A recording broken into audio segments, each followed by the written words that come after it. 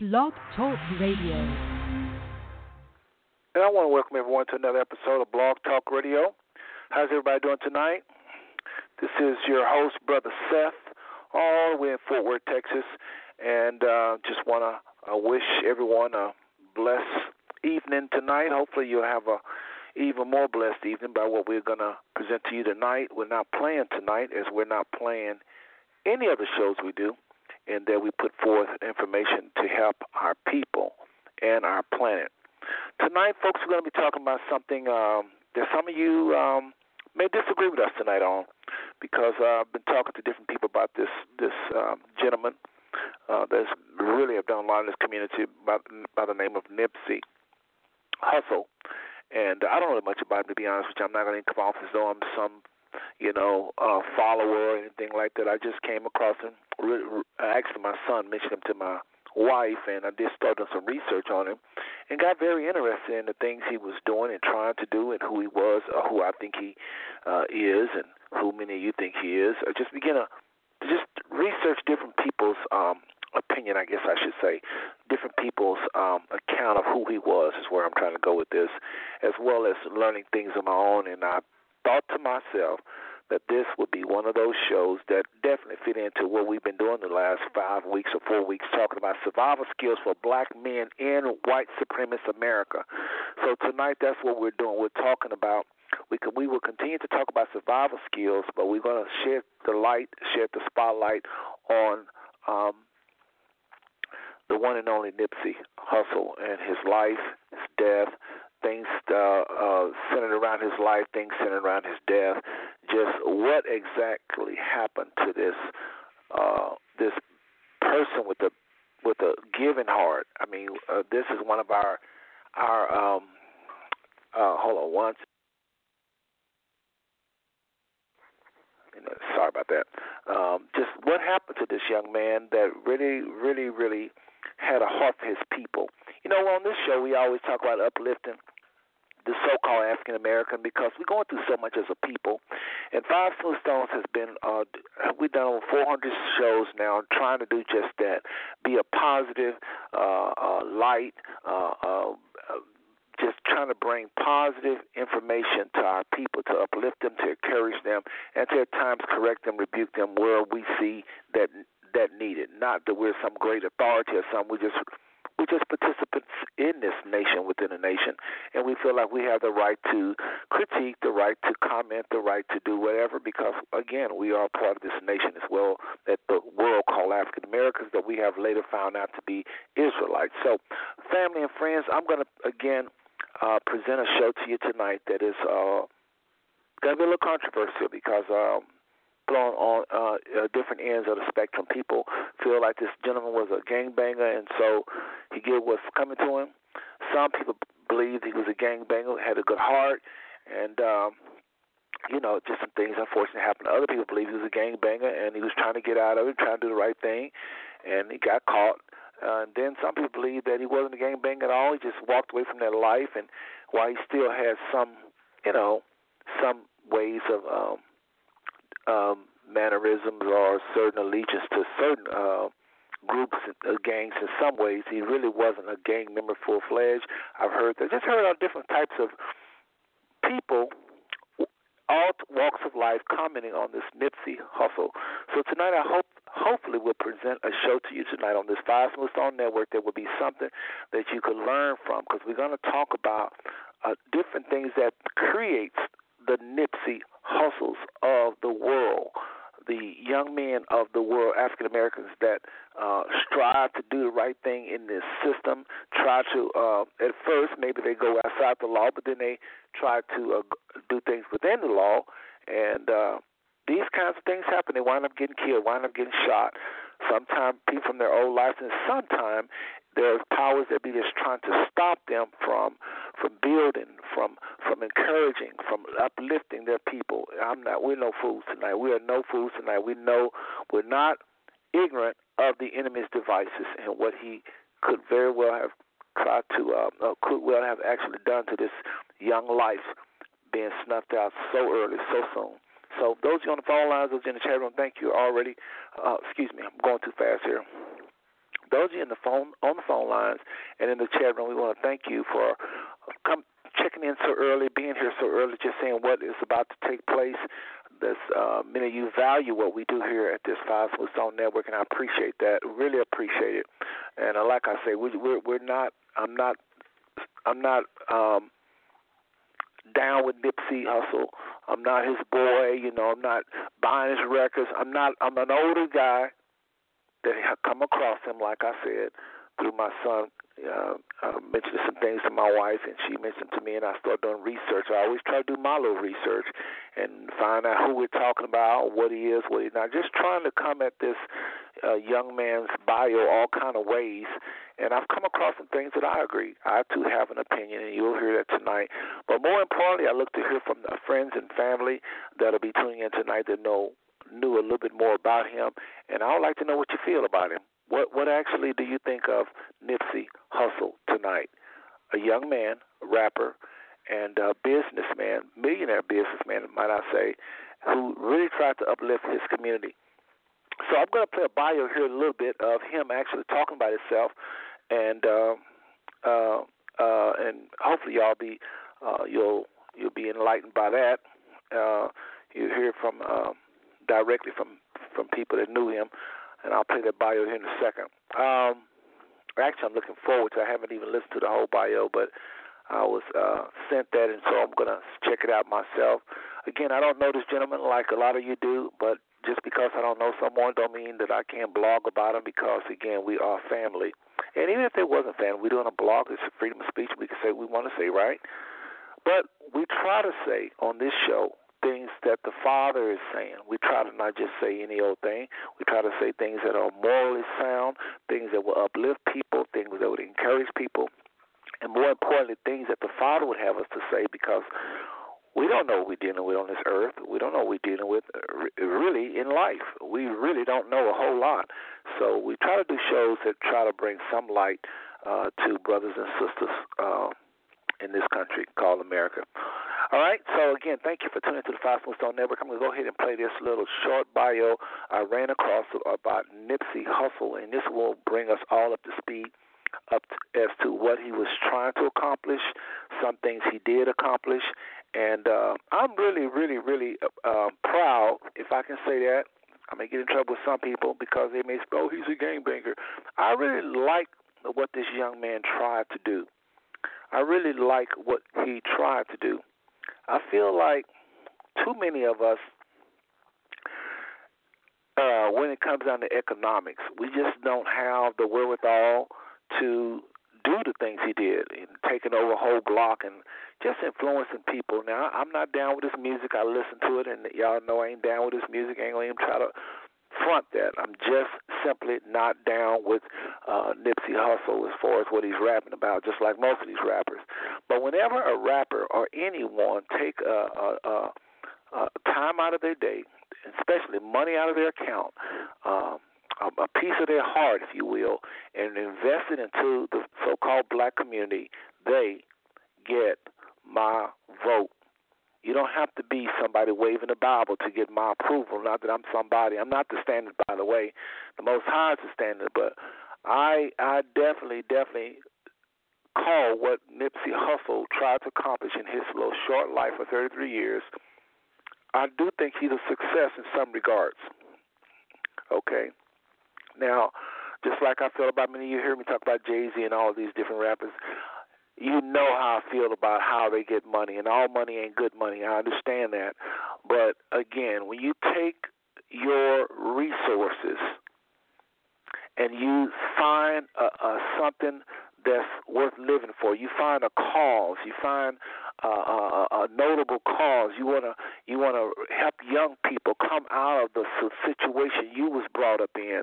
You want to help young people be able to believe a little bit stronger than what you was able to. Maybe you felt hopeless in your life, and you want to take your money and put them in a position where they have better education, better this, better that. Look, I don't care what anybody say. The Most High respects that. The Most High respects, because that is good works. That is good works. And eventually these young people do grow up and they realize that a lot of times, in a lot of ways, they make this money ain't good, and sometimes they die. They die trying, and that's exactly what happened to Nipsey Hussle. Let me go ahead and just read the show's description. I think y'all will understand better what I'm trying to say tonight. Again, the show tonight is about Nipsey Hussle. He's a rapper, a.k.a. businessman, millionaire. Obviously, he's a millionaire. And more importantly, he's a major influence in the California area and really the country, but for sure in that L.A. Crenshaw, Inglewood area, for sure. Definitely, this man is the man with regards to influencing young people, and I applaud him for that. And I thank the Most High for his wisdom and guidance in trying to uplift his people. It's a beautiful story. If I get this thing to start, I'm having a little trouble with my audio here, but we keep trying. Again, those of you who've been following the Five Smooth Stone, though, I'll go ahead and go here, get some other little things out of the way while we're trying to get this video to upload, audio to upload. Those of you that's been following this Five Smooth Stone Network for a very long time, I really, really appreciate you. I want to just say it again. I can't say it enough. I really mean it. Thank you all for tuning in since 2011, some of you. And then there are those family members, my bloodline family, the Douglas County family in literally 13 states. I really appreciate your support as well. Folks, we're very, very serious about survival skills for black men. Tonight, again, is no different. We're talking about survival skills for black men in this white supremacist America.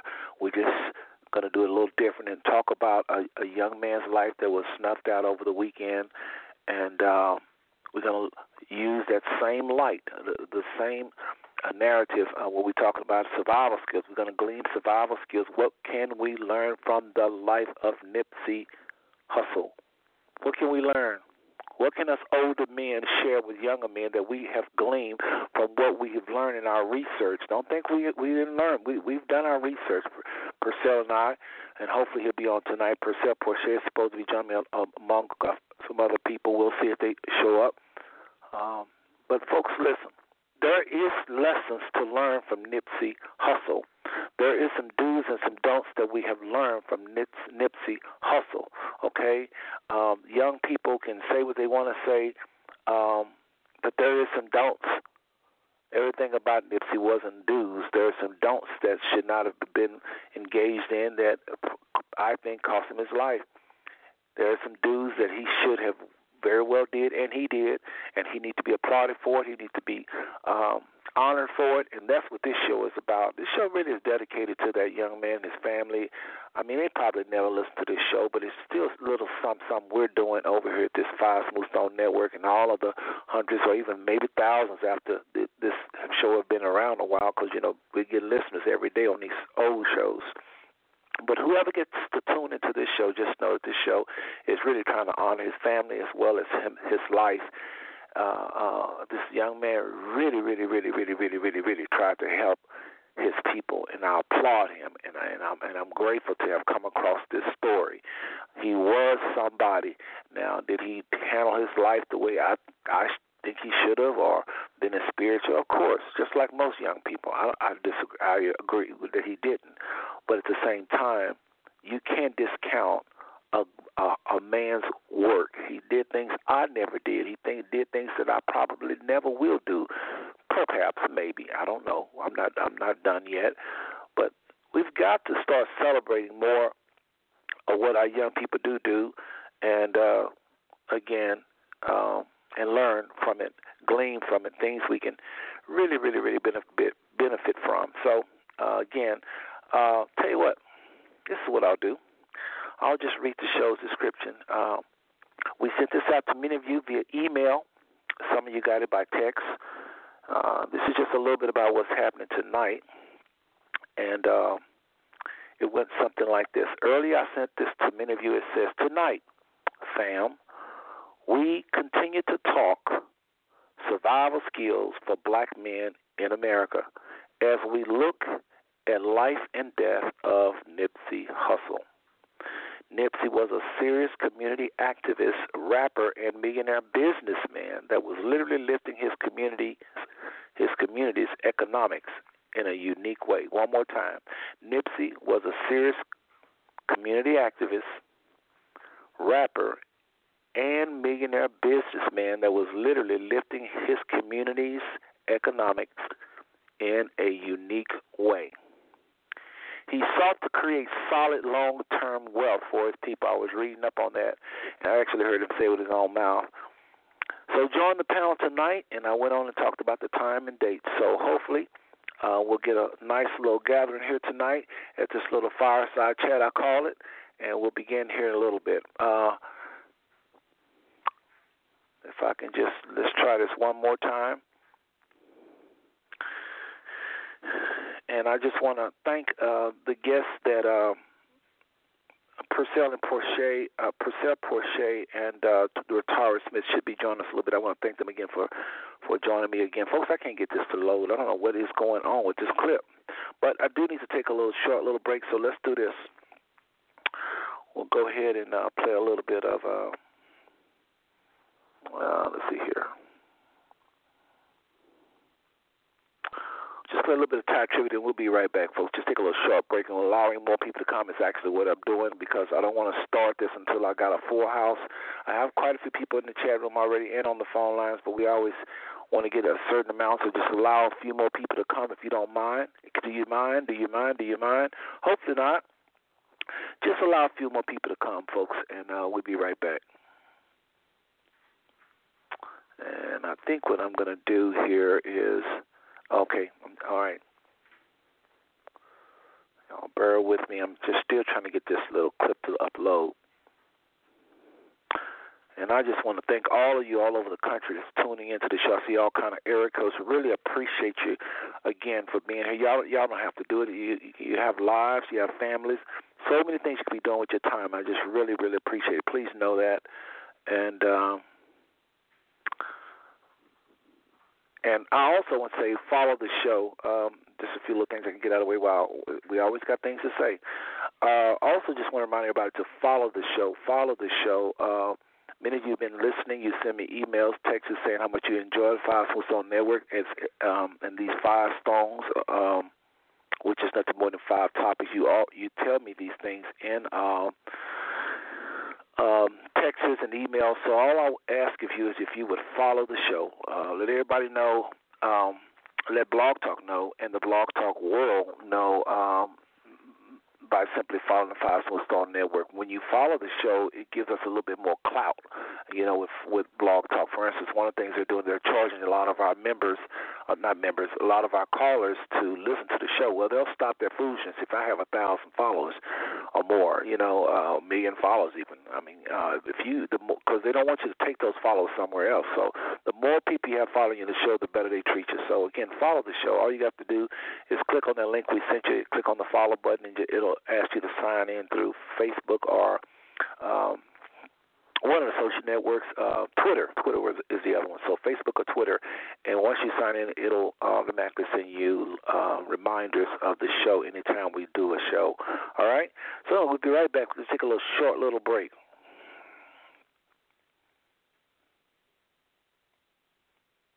This is going to be Lecrae.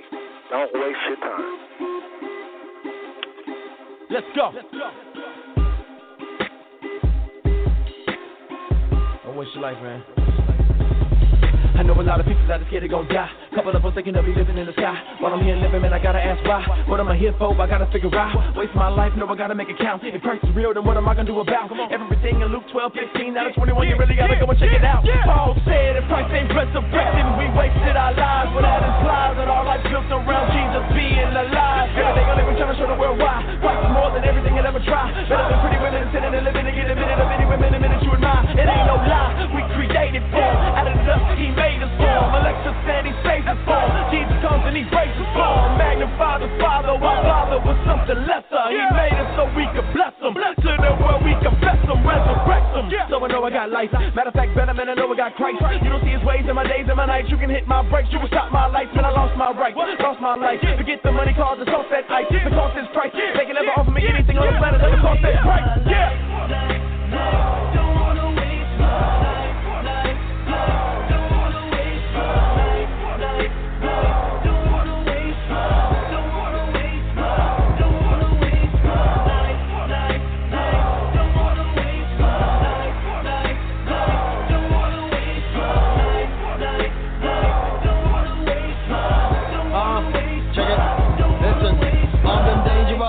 the devil just can't hang with us.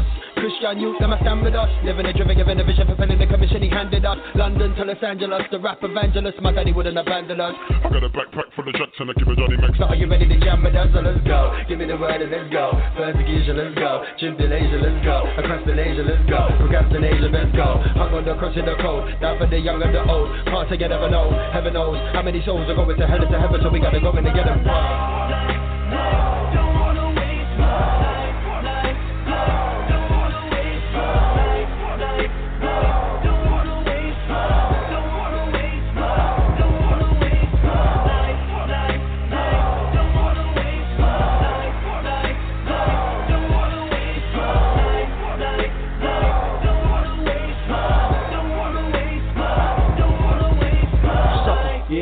Christ. You trying to figure out what to do with your life. You make a lot of money, hope you're doing it right. Because the money is God, you better steward it right and stay focused. You ain't got no ride, your life ain't wrapped up in what you drive. The clothes you wear, the job you work, the color of your skin, now you're Christian first. People get to living for a job, make a little money, start living for a car. Get my wife, a house, kids, and a dog. When they retire, they're living high on the hog. But guess what, they didn't never really live it all. To live is Christ, and that's Paul, I recall. To die is gain, so for Christ we give it all. He's a treasure you can never find in them all. See your money, your thing on this marriage, talent, your time. They belong to you to show the world that Christ is divine. That's why it's Christ in my rhyme. That's why it's Christ all the time. See, my whole world is built around him. He's the life in my life. I refuse to waste my life. He's too true to chase that ice. Here's my gift of time, because I'm constantly trying to be used to praise the Christ. If he's truly raised to life, then this news should change your life. If by his grace you can put your faith in a place that rules your days and nights. Yes.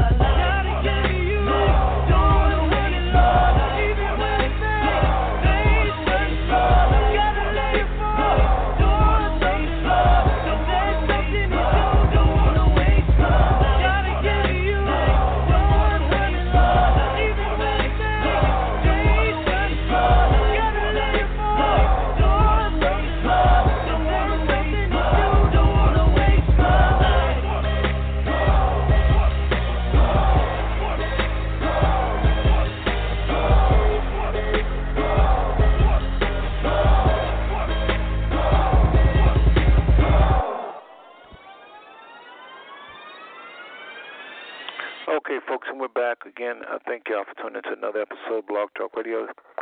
This is the network, the Five Smooth Stone Network. I'm Brother Seth, and tonight we're talking about the rapper that was murdered over the weekend, the one and only Nipsey Hussle. Again, I'm not down with him. I don't know him that well. I was introduced to him in the research, and I like what I see. I think the young man was doing a whole lot, but I don't know that much about him, so I don't want to come off as some, avid fan, somebody just, been knowing him for years. And, I've learned to be yourself, and I'm just trying to be myself tonight. I do like what I see. I like what I've heard. Different people have taken different angles on this. Heard all kind of angles. We'll talk about that in a little bit, but, again, tonight, we're still focusing on black men, survival skills for black men in America. We're just going to take it a little different tonight. We're going to talk about the survival skills for black men in America. We're going to just talk about it by looking at the life, what we know, because we really don't know, none of us, but look at what we have been told and what we can learn from social media about this gentleman, Nipsey Hussle. Again, this show is pretty much dedicated to him and his family. It's very sad what happened to him, especially being as young as he was, trying to do what he was trying to do. I applaud him very much so, and just a tragedy that that these kinds of things happen to people when they're trying to do what's right. But you can't give up. You got to keep going. There are powers that be that want to make sure that we remain nothing more than a consumerist nation. That's what they want for us, that we just remain consumers and that we never really own the store, so to speak. So the market, so to speak. They don't want us major contributors in the market. They just want us consumerist nation at that 1.2 trillion. So this gentleman, to do what he did, I applaud him, and that's why I would spend my time, do an entire show devoted to him, because I really respect what I know about him, what I've seen about him, what I've learned so far about him. Again, I don't know everything about him. I know I listened to a few of his songs, and y'all know how I feel about rap, but I do I like what he tried to do with the proceeds he got from rap and what the proceeds he got from his music and what he, it's almost like he was trying to make a better world for those that listen to his music, those that come up in his hood, so to speak. And I applaud that. And you don't have to be some Bible-waving, Bible-toting believer to do something right. We applaud all kind of other folk when they do stuff right, when they do business ventures. Why not take the moment, take a night out to honor somebody who was killed in the process of trying to resurrect? And he did. He wasn't just in the process. He did a lot of good things, and he brought up a lot of people, from what I understand, and from eyewitnesses as well as people speaking of him themselves. I was trying to play a bio of it, and for whatever reason, this bio won't play. So I think what I'm doing, I'm just going to stream it from YouTube. It probably won't sound that good, folks, because I don't know what is going on. This won't log up, but I want y'all to hear what one news reporter. Keep in mind, it's Fox News, but I still think they still did a good job. It's this black woman. She probably is a fan of his, so she probably asked to do this particular news clipping, because sometimes they can do that as news anchor people. They can say, I want to do this shot, and so they'll let them do that particular report. I have a niece that's actually doing similar things in the news world. But folks, listen to this. Listen to this little bio clip of just some of the things this young man have done. Again, you can't take 33 years and wrap up in a 5-minute video, but this will give you an idea, and we'll be right back. Check this out. Again, we're talking tonight about Nipsey Hussle. Who is he? And why is it the things he did never made national news? All right, check this out. Fans, family, and closest friends all agree he's one of the realest MCs out there of his time.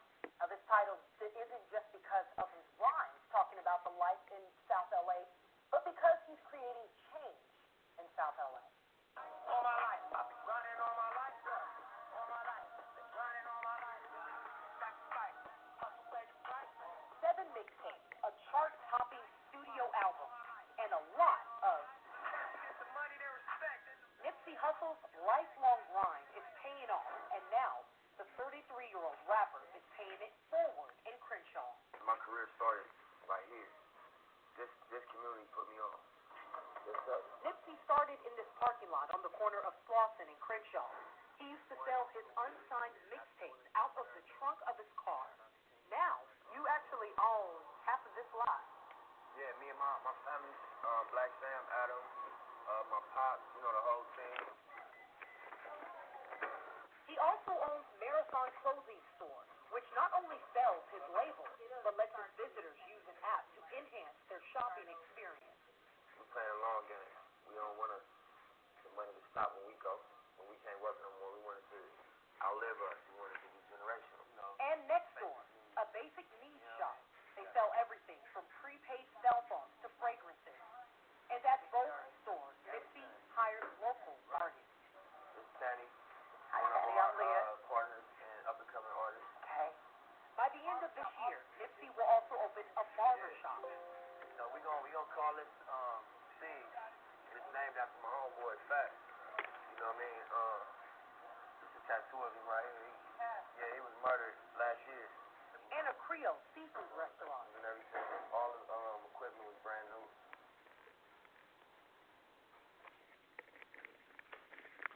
Okay, folks, there you have it. Like I said, it was just a little short clip.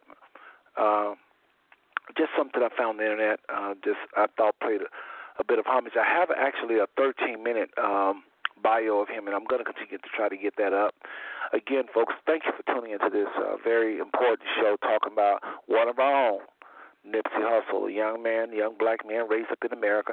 And, on this show, we don't really endorse or really believe that we are black. We say it because nobody don't know what we're talking about if I say what I really think.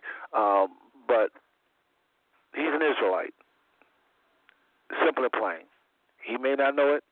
His family may not know it. You may not know it. But just because you don't know don't mean it don't exist. We live out the prophecy set forth in the scriptures, and I believe that these so-called black people in America are nothing more than one of the lost tribes, now found tribes of Israel. And so we're going to talk about that. What does that have to do with his life? What does that have to do with what he have done with his money, with his career? All that stuff is biblical.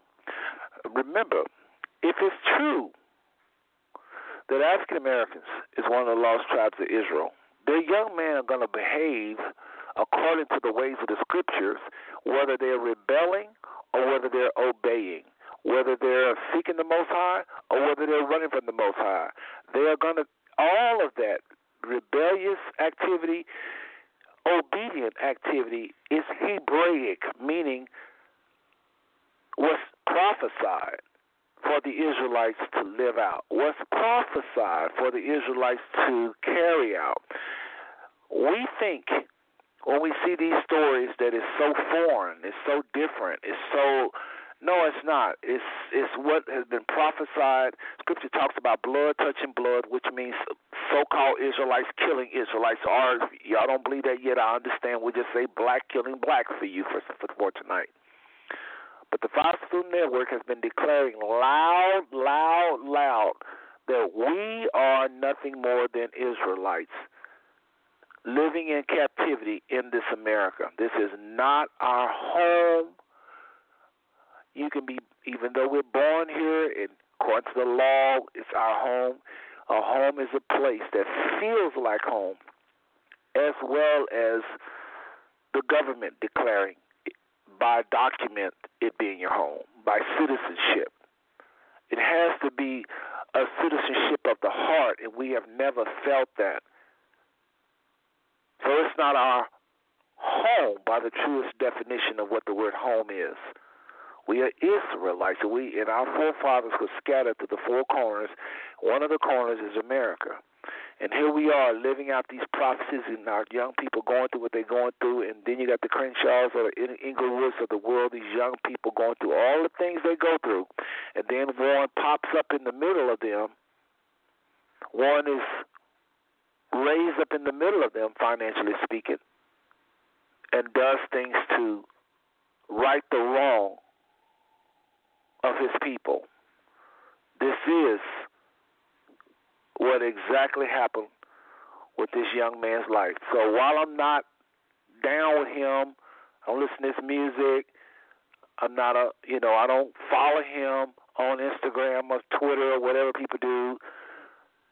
It's not rocket science to understand what's happening in that Crenshaw area, what's happening in Inglewood, what's happening in Chicago, what's happening in New York, what's happening in Texas. It's not rocket science. Our people are oppressed by those that have housed in their minds the philosophy of white supremacy. And when I say those, I'm not just talking about certain people. I'm talking about anyone that ascribes to the philosophy of white supremacy, white or black. And oftentimes, unfortunately, they are in dark skin. White supremacy don't just mean whites are superior, but it equally means blacks are inferior. Sometimes people never use the word white supremacy. They just talk about how inferior these niggas are, how tired they are, these niggas. They're referred to so-called black people. A lot of us have issues with dark-skinned people. They have self-hate. And so when you have self-hate, any old government official can get you to turn against your people if that's what happened. Many of you are saying that this was an informant. We don't know yet. I don't think we have solid proof yet, but that's what's out there, that he was an informant for the cops. And, of course, he was a part of, I hear, the same gang as Nipsey was, and that, so we don't know, folks. There's a lot of speculation happening. And then, when they go to protest, people are hurt. Even the protest, one person shot, I think 19 was wounded even when they protested. So just violence beget violence, So, again, everybody, well, not again, but everyone, please remember to just pray for the families of this young man. Pray for the families of Nipsey Hussle. He's no different than any other young man out here trying to do stuff, trying to help our people. A lot of our young people may not have that kind of money, may not have that kind of clout, may not have that kind of influence, but they have that kind of heart. And to me, they're no different than he is. He is no different to them. He is not superior in any way to them. They're not in any way inferior to him. These are just young people trying with what they have. He just happened to get a break, happened to get some great ideas, worked on those ideas. And I hope this encourages a lot of young people to work on your ideas, to work hard on and dream big and work towards those dreams. Have those short-term goals, long-term goals. Y'all have heard it 1,000 times. But I really do hope that the Crenshaw community wake up and get just inspired and encouraged. Sometimes when you have this kind of a death, it wakes up a neighborhood, it wakes up a community, and sometimes even it wakes up a nation. That's with Martin Luther King Jr. That actually woke up a world.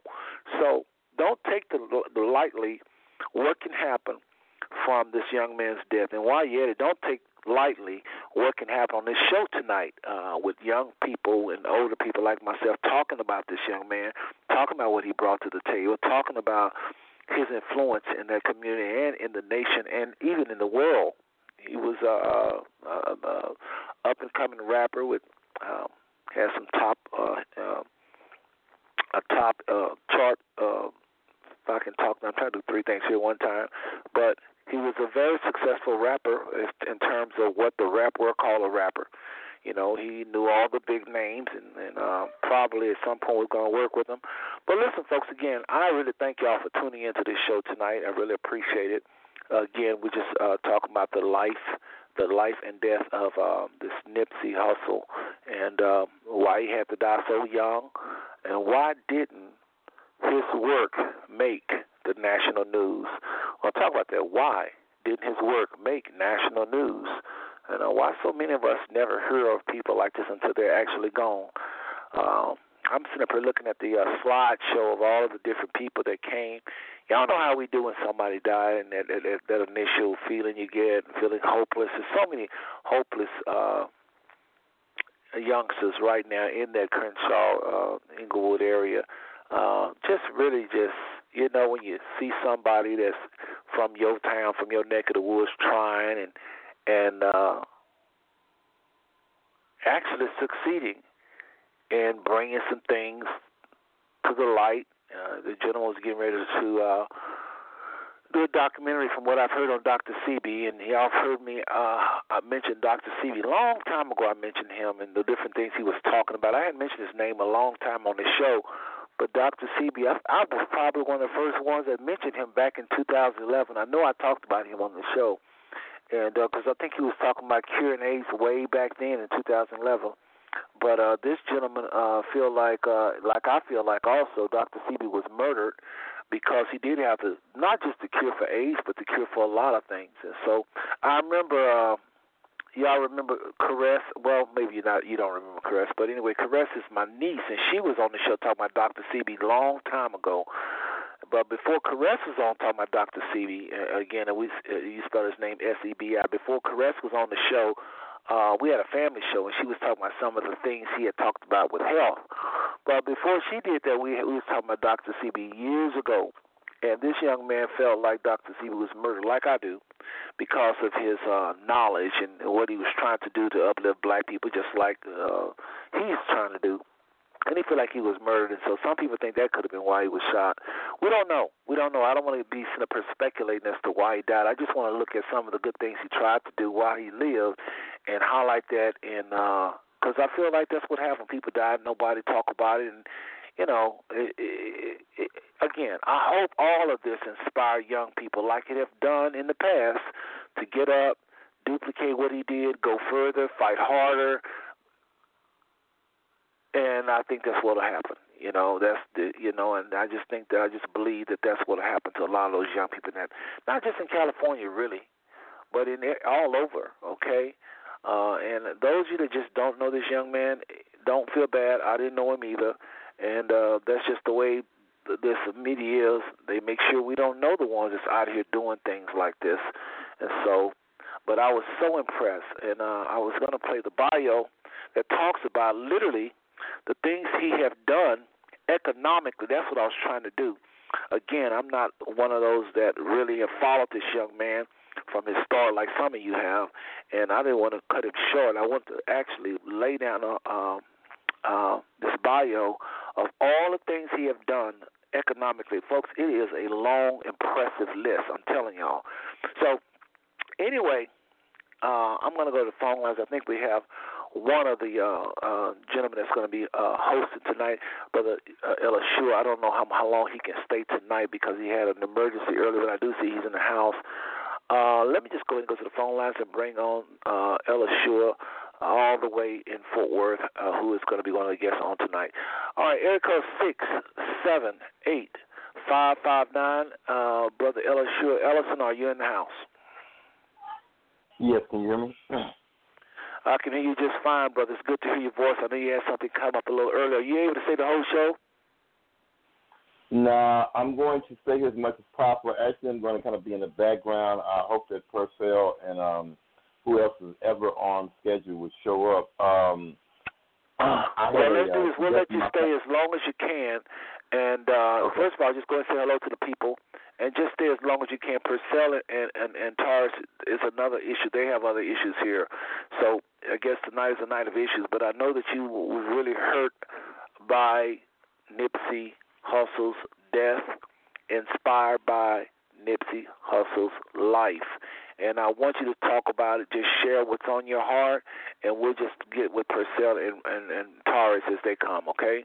But go ahead. First, let everybody know who you are, because we got some phone numbers I'm not familiar with. Just let everybody know a little bit about who you are, a little about maybe 30 seconds, and then just go into what this young man have done with regards to how you are impressed with him. I know you mentioned some things earlier to me, as well as some challenges you think are around his death that we need to look at. So go ahead, brother. Well, first of all, my name is Elishua Israel Ellison. If you need to contact me anyway, you can contact me on Facebook. The name is Elishua, ELYSHUAH, Israel Ellison. Of course, I'm from Fort Worth, Texas. Me and Seth have been friends for probably about 3 decades now. We used to attend the same churches together. At Seth be his and almost insistence, I ended up attending Oral Roberts University. He was very instrumental in me making that transition, and that was probably one of the most significant things that happened in my life and my development. This situation personally touches me because it deals with young black males. I became aware of Nipsey Hussle's art through my son, whom I just lost about 2 months ago, who is deceased now. His wife was taken in a car accident at the age of 24. One of the reasons I haven't been on the shows as actively as I have been in the past is because it's almost expected. As you would already assume, I'm still in the process of grieving my child. And when I encounter things like this, oh, man, it's almost like a setback. But at the same time, I'm really encouraged because of the way the people are responding in light of the way that this is being presented. Now, I believe in all intents and purposes, you have one individual acting alone. They have been trying to, it's not what happened that it happened as a result of Nipsey Hussle's death that right now is bringing more contention or issue of conflict. It's the way that it's being depicted and the way the narrative is being laid by particular news stations and the way that they use certain words, and particularly the police chief, to bring about further reaction. Do my favor, Elishua, do my favor, because hold on 1 second. Do me a favor, because there are a lot of people that don't know jack about this person. I promise you. I know for certain there's some people that don't know who he is. They're not like you and others. So they don't even know. All they know, they saw the pictures that I sent to them, and they see the tattoos, and people think about tattoos. So go ahead and give them the. Why you even pay homage to this guy? Because they don't know what you know of the good things he did, and then we can talk about his death and some of the concerns you got, please. Well, the first of all, we have to realize that in the hip-hop industry, most of the artists come from the streets. As a matter of fact, you have very few artists that do not come from the streets that make it extremely successful in hip-hop, because it is the life that they live in the streets that gives their music authenticity, because in its originality, hip-hop was more of a music of protest, and it was a music of venting and the way of young black males and young black females who were powerless and had no other way of expressing the grievances that they were experiencing, particularly in its inception from the Los Angeles Police Department in the West Coast and then the New York Police Department on the East Coast. So that music became, from all intents and purposes, in its inception, a protest music. As Chuck D of Public Enemy used to say, rap is the CNN of the hood. It reports what goes on in our life that the other world has closed out to because it's too harsh. They don't want to see that. So they would never rather it be out of sight, out of mind. Where rap music and the rap culture and industry brought that reality to the forefront, center stage, live and in our face. Now, it was very good until we had A&R and record labels who were more interested in making dollar bills than putting out what you would call intrinsic art. So they began to pervert it, and they began to basically make it impossible for any artist with positive messages to have any type of success within that industry. The only people who were getting the success all of a sudden now are people who have lyrics that are derogatory, self-destructive, full of black self-hatred, very derogatory towards women, and misogynistic. And what they did is they took the gutter of our pain and put it on center stage because they are entertained by it. They've always been entertained, and I'm going to say the word, and y'all can figure it out later what I meant. They've always been entertained by nigger culture. And so they put it on the forefront, and what they communicated to the world, that culture is the substance of who we are as a black people. And that's a damn lie. You took ghetto culture and made it the standard for black culture. And then all of a sudden comes along people like Nipsey Hussle, people like Kendrick Lamar, because remember the founders, they were already positive. People like Chuck D, NWA, a lot of people think they were just like niggas with attitudes because of the name. But they don't understand that NWA was one of the first rap groups who brought us the attention to us of the type of abuse that those citizens were experiencing there in South Central Los Angeles. And it blew up during the L.A. riots after the police officers were acquitted in the beating of Rodney King. Well, that was a pressure parlor, and it was under pressure, and it had been boiling, and until it exploded. Now here we are.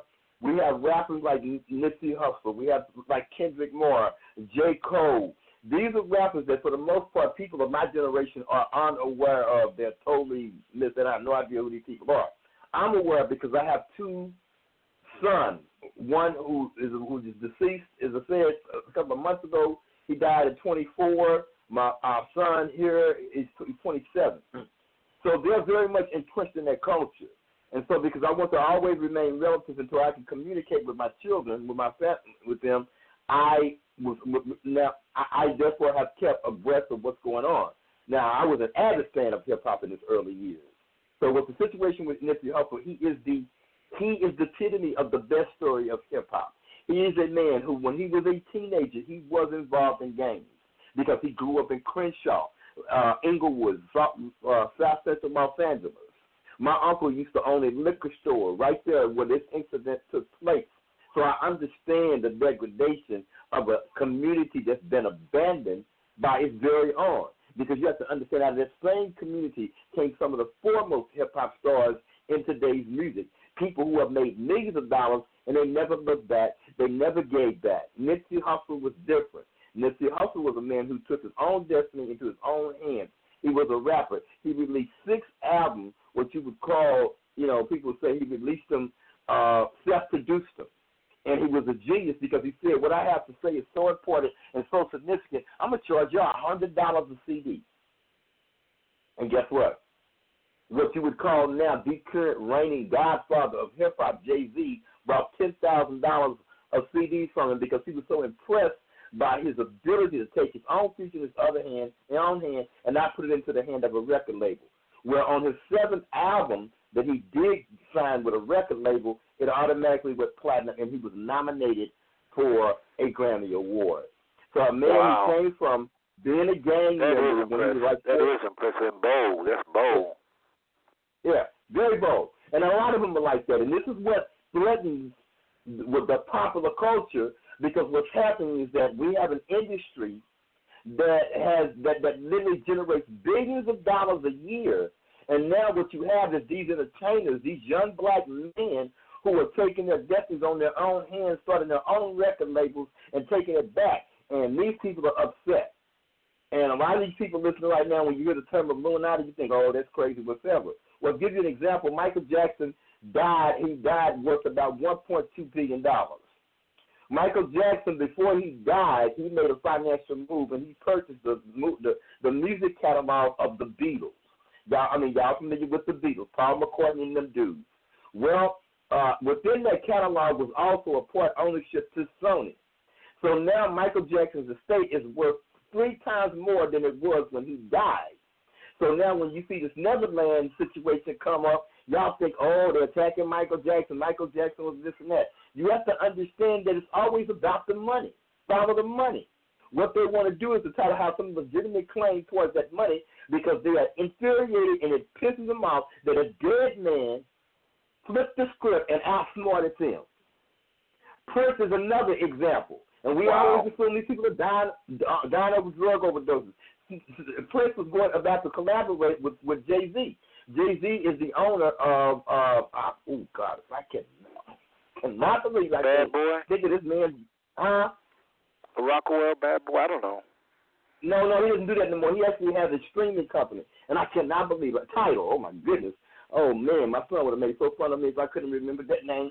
That's okay. We ain't in the loop. It's all right. Go ahead with your point. We ain't in the loop. But he is the owner of Tidal. It's the streaming. Just like you remember, Seth, back in the day, how we used to stream music through, what was that thing? Was it when we, Apple, it was the Apple thing type program, and people still do it, and they download music.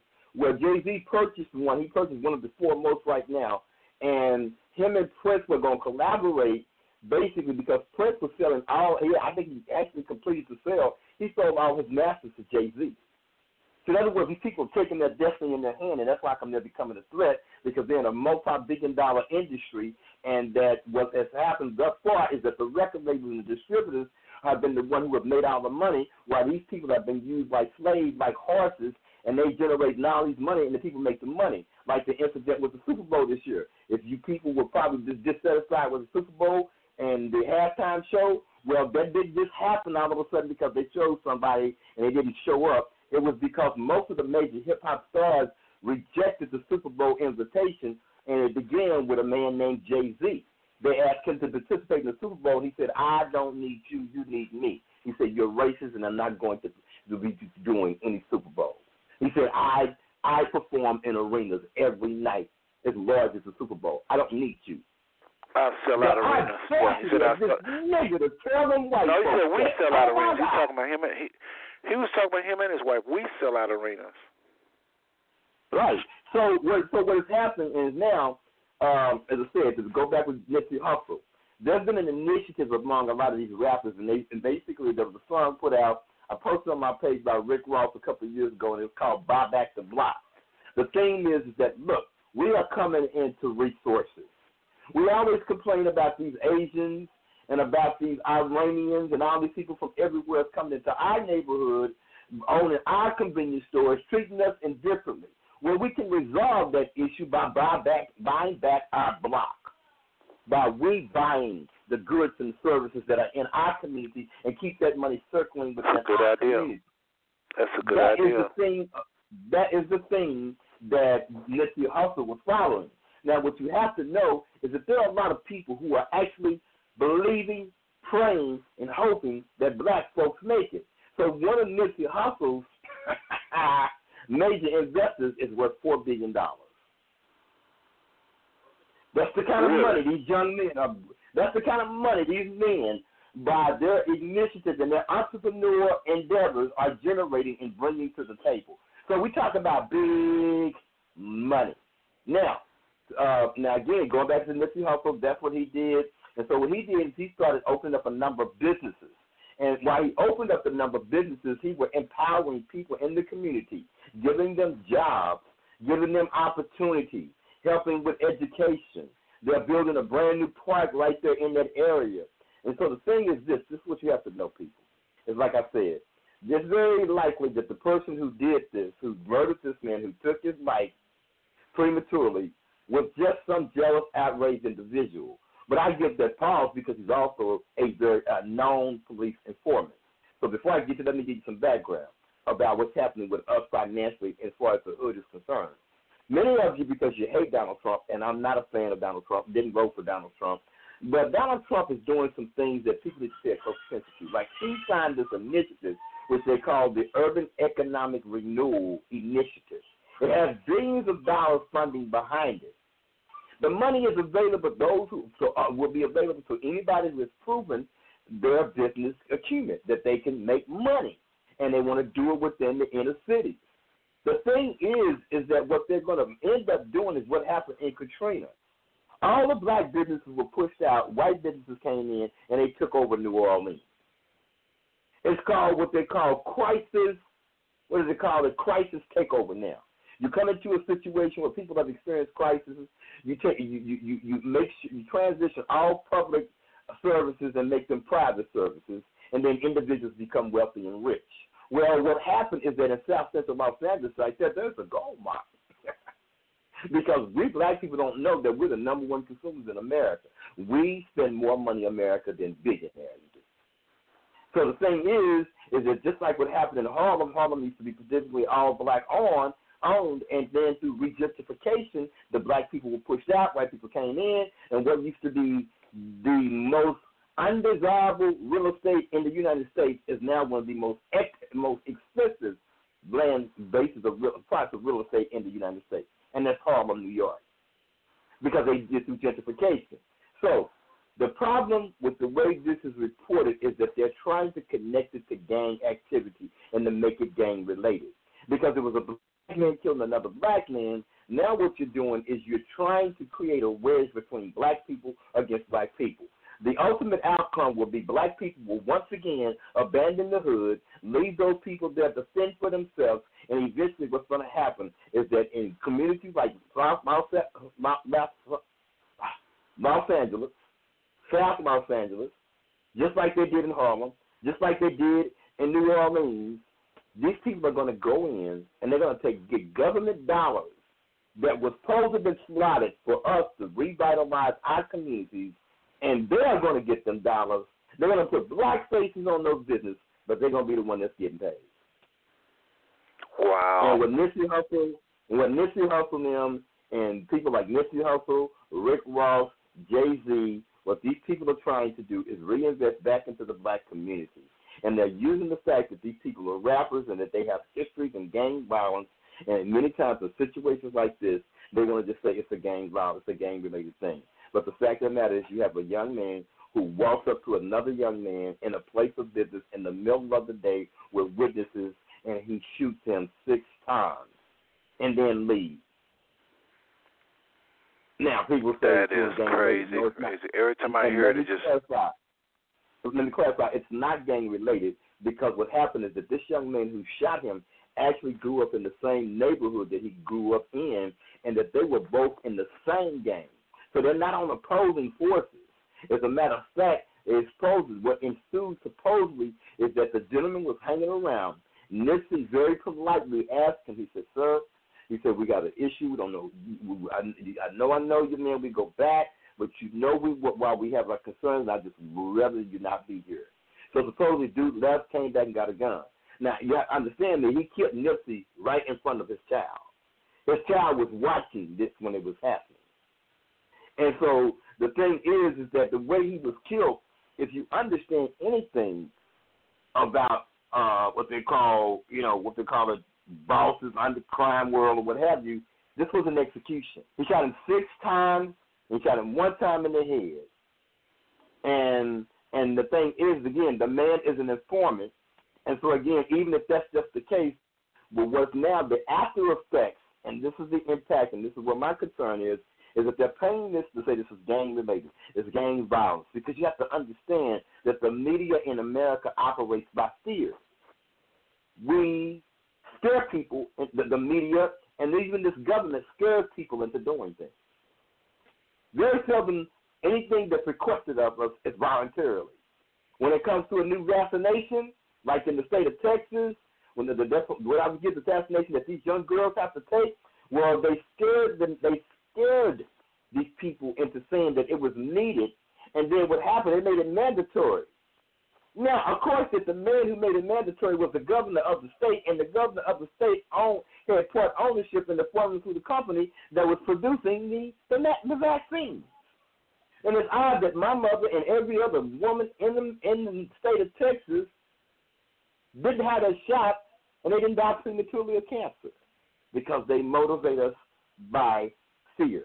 If they want us if they want us to dislike, if they want us to despise, and they have contempt for our own kind, they do it based on fear. My last thing I would say is I never will forget one day, there were some black guys, young guys, I don't know because I remember exactly where we were at, and they were talking loud, drinking or whatever, and I don't know if they knew my mom's house, whatever the situation, it was a problem. And my mother was obviously upset about this, and she, can you tell them, I was like, man, they don't have no respect for nobody. I walked up to her. My mama said, don't do that. I said, Mama, you see those guys right there? They look just like me. They got my skin color, and they are the age of my children. When did we become afraid of our own children? And I went over there, and I said, bro, I'm saying, you to disrespect y'all now, but my mom is over there, and y'all talking loud, y'all cursing, whatever. I was like, could y'all, fall back for me? I appreciate it. It's like, school, we're sorry, man. We apologize. Now, because I didn't come to them and say, you niggas need to stop that. I didn't get the nigga what you say. We do what we want to do. No, they honored me and respected me because I came understanding that, I acknowledge you. I acknowledge you as a man. But I'm just and respect you. But I just ask that you would honor my mother and honor these people here, and they responded to me positively. I'm going to say something, then I'm going to be quiet. That right there was powerful, and I've learned that even with myself. I don't know what's going on with me at this age I am now, but I'm running across a lot of young men acting just like that. They don't know quite how to handle themselves. A lot of them is too loud. A lot of them spit every 3 steps, and you can't just get on them about every little thing. I try not to, but it's hard. And but I've learned when I would go, even when I was in Cincinnati, I would ask them to turn their music down a lot. A lot of people thought I was crazy. So one guy got shot one time doing that in Cincinnati. But I figured they're not animals. They're not animals. No, they're not. The society wants us to think they're animals, and 99% of the time, I can't say every time, because I think one time a guy looked at me and he kept it up, but 99% of the time, and I've asked, maybe 50, 60, 70 guys to turn their stuff down, but probably more than that over the years. It's got to be in the hundreds. Because I've lived various places, and I've always seen and it can be, I only have to be home. If it's loud, I just say, hey, can you turn music down? But I found out, Elishua, it's how you ask. You better not come to them, even in your heart, secretly thinking you're better than them. Because you can try to hide it all you want. If you're condescending, it can cost you your life. Yeah, not every black man. There's some black men, even if you was condescending, they would never even think to do something to you. There's only a small little element that would, they'll do something to you. It's very, very, very few, minute few. And when they do act up, that minute few, they make the news. And so when everybody see that, they love the news. People love that. A young man was told to turn his music down, he killed somebody. Now you're thinking all of them like that. And this is where a lot of our young people are. People expect them to act like animals, and oftentimes they get so frustrated they just say, F it. You think I'm an animal anyway, so they hold you up or they do something. But you are absolutely right. If you show the love and they know you got their back, you don't have to be holding hands and, no mushy stuff. Just, like you said, hey, right. And one of the things is that we as men have to remember, we're men. We can't advocate that responsibility. We're men. As a matter of fact, the same era that you lived in, of course, I'm familiar with it, and as which they don't know, that here the listeners don't know, but there was a time when Seth was making his transition to Fort Worth, I lived in his place in Cincinnati. And where that place is situated, the complex is very nice. I mean, literally, and it's like a culture district. But at the same time, the way Cincinnati is hood, the way Cincinnati is set up, is that you can be downtown Cincinnati and keep walking, and 5 minutes later, you right slap dab in the middle of the hood. And you gotta know how to handle yourself and how to conduct yourself. Because the problem is, and there was a gentleman who stayed up under you, and I remember they used to play their music loud, and I remember one day I just went and I was like, I opened up the window, and it was down there, and the sound that got the attention, I said, say, and I was like, and they were rosters, and I don't know how I respond, I forgot how I spoke to him or what I said at first when I greeted him, but I was like, yo, fellas, man, I was like, look, man, I ain't even trying to rain on y'all parade, man. I said, you know, you're doing y'all thing. I said, but look, man, I got to get up in the morning. I said, man, can y'all give me some on the sound, on the volume, drop it down just a couple minutes? Man, them dudes were so apologetic, and they said, yo, you know, of course, you know, I don't drink. When they were so apologetic, they had, like, some beers. They were like, you want some beer, man? We bring it up to you, man. You know, you had a long day at work, man. We apologize for disturbing you, man. We really, you know, like, I was even taking a bath.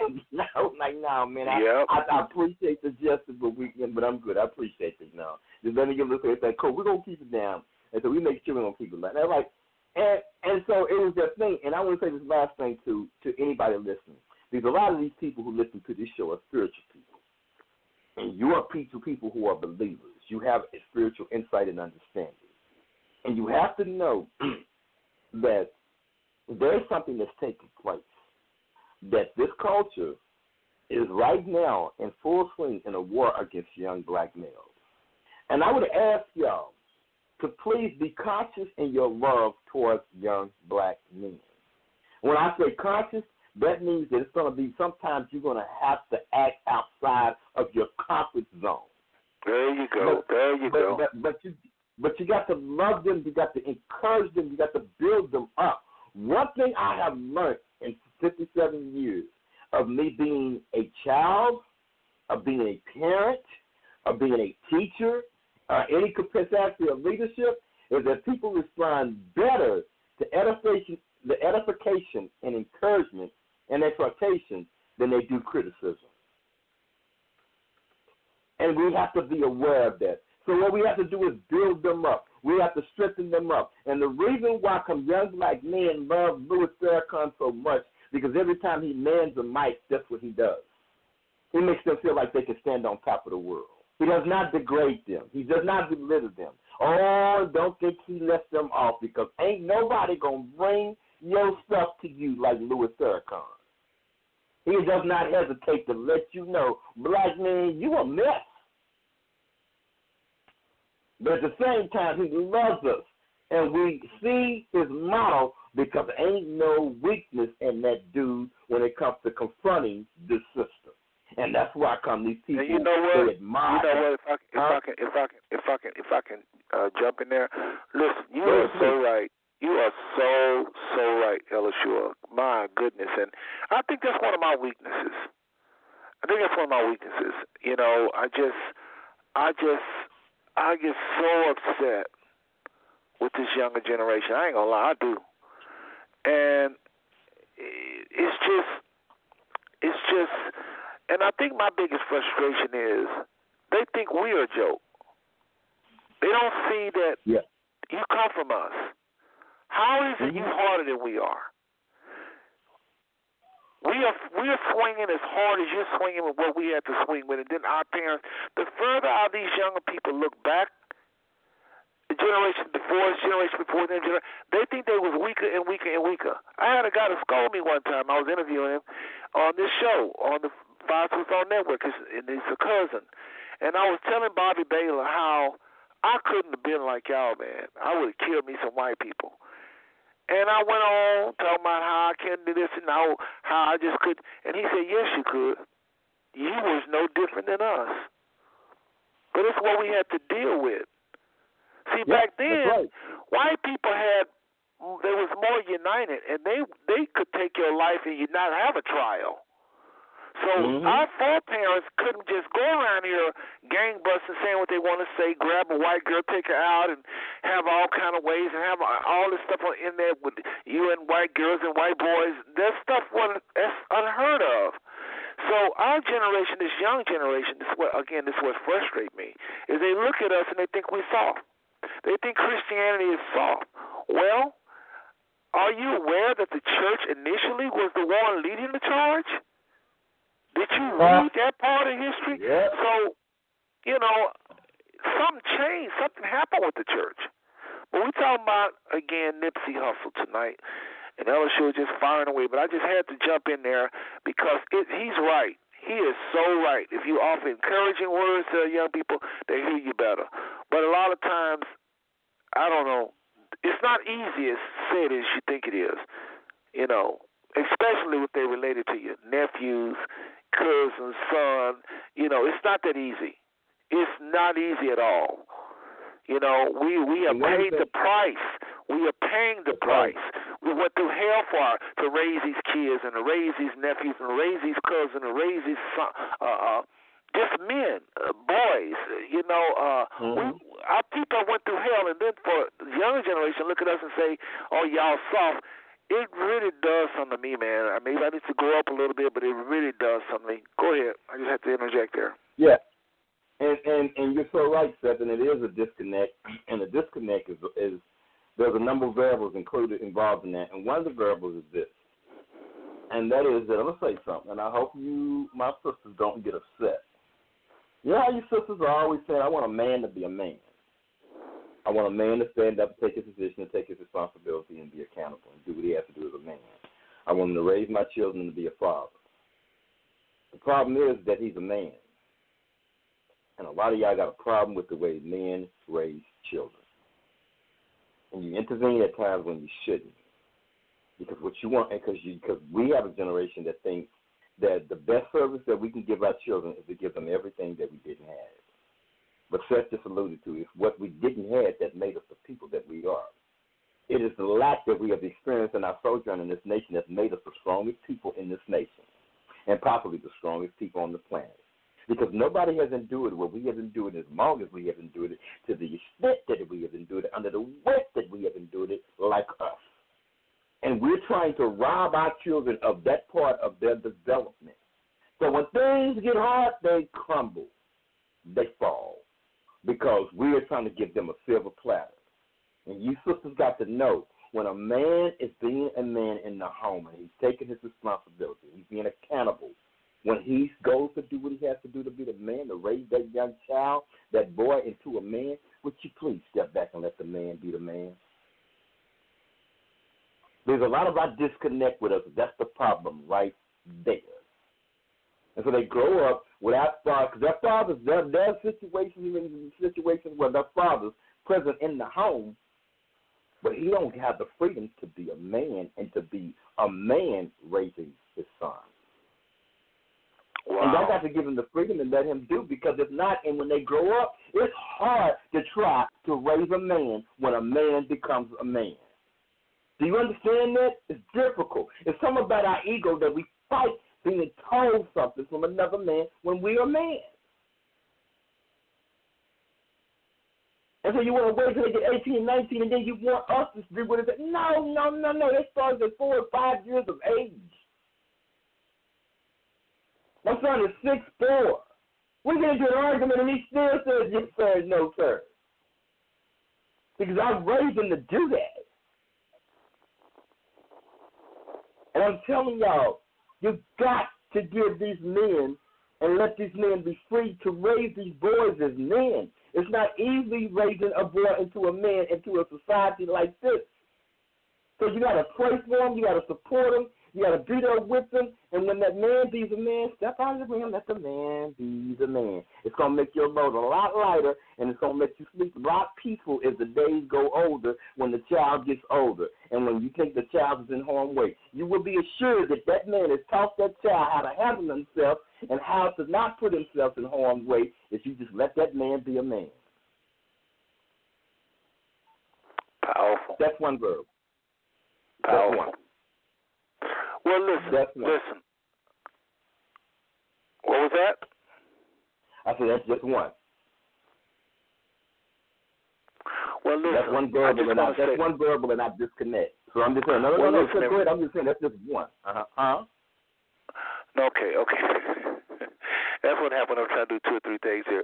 But listen, man, I appreciate what you were saying. What I was actually trying to do is get a brother on that said he couldn't get on earlier, so I didn't hear those last few words you said. But listen, everybody, again, y'all have been tuning into the 560 Network. Your brother LSU and I are on the line here talking about Nipsey Hussle, what happened, the life, the death of this young man, and just the great things he tried to do for his community, and some of the great things he did do for his community. He was not playing, trying to help his community. We applaud him for that. And then I was supposed to have some other guests on. That it was indifferent to this whole story. As a matter of fact, Brother Purcell Porcher, y'all remember him from last week. Hopefully he'll tune into the show. But well, let's just say this: we all don't agree. We all agree that gang violence or gang activity is not a good thing. We all, not a host that probably come on tonight will agree that. But so some people look at this as this kind of what happened to him when he's in that life. This is a blowback from gang activity. But like LSU was saying earlier, we don't know if the government is involved. This is an informant. We don't know about this informant guy. This man, whenever our young men or older men, any black men, anybody really, any ethnic group, do something to really to really help uplift this black community, so-called black community, oftentimes this is what happened. They're killed. So this is why we're not just chalking this up to gang violence. This is the perfect time to blame it on the gang violence, but I'm not buying that so yet. So a lot of people is kind of got mixed feelings about this show, to be honest with you. I still wanted to do the show tonight because I wanted to pay homage to this young man. He didn't have to do all of those things for that community. He could have got that money, went about his business, lived a crazy life that a lot of other entertainers live, and just be selfish about it.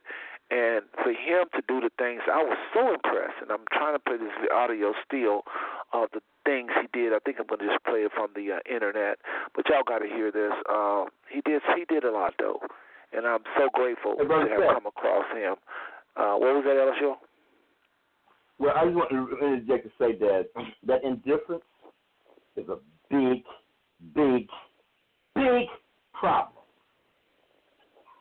That indifference is just what the enemy wants us to have in regards to gang people, gang violence. Let me ask you something. Are gang members human beings?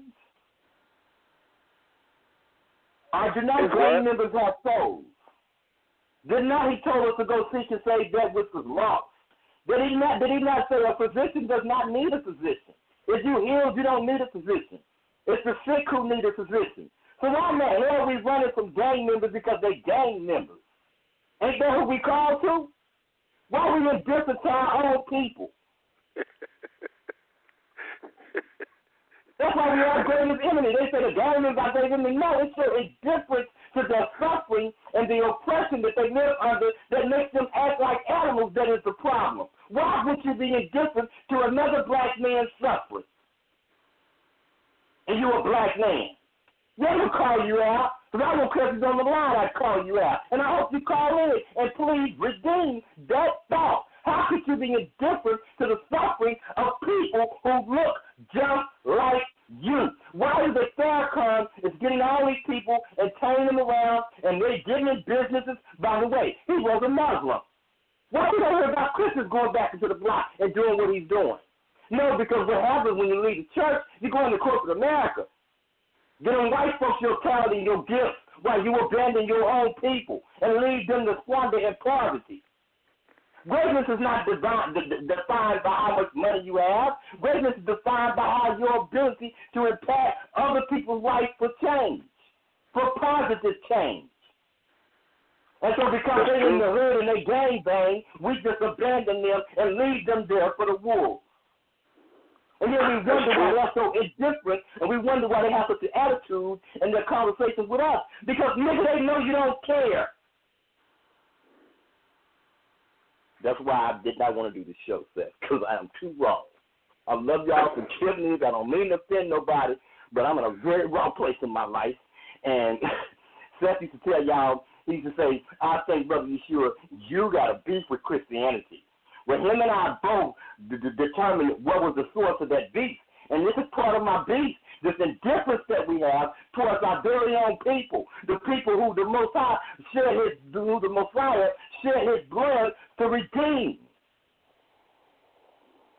How many stories do we have in the Bible that we go seek to save the most oppressed, those who are lost? What did Christ say? He said, I must need to go through Samaria. I have to go through Samaria. Those are the oppressed. Those are the rejected. When baby came into his own, what did he do? He looked for his cut from the Mephibosheth. I got to take care of him. Anybody else going to take care of him. Everybody else going to abandon him. That's my people.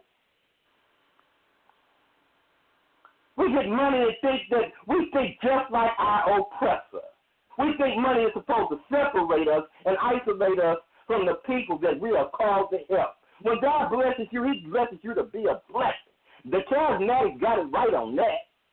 All these people talking about Israel, they only give their money to Israel because the scripture says if you bless Israel, then God bless you. You got Israel in your face every day. You hate that nigga.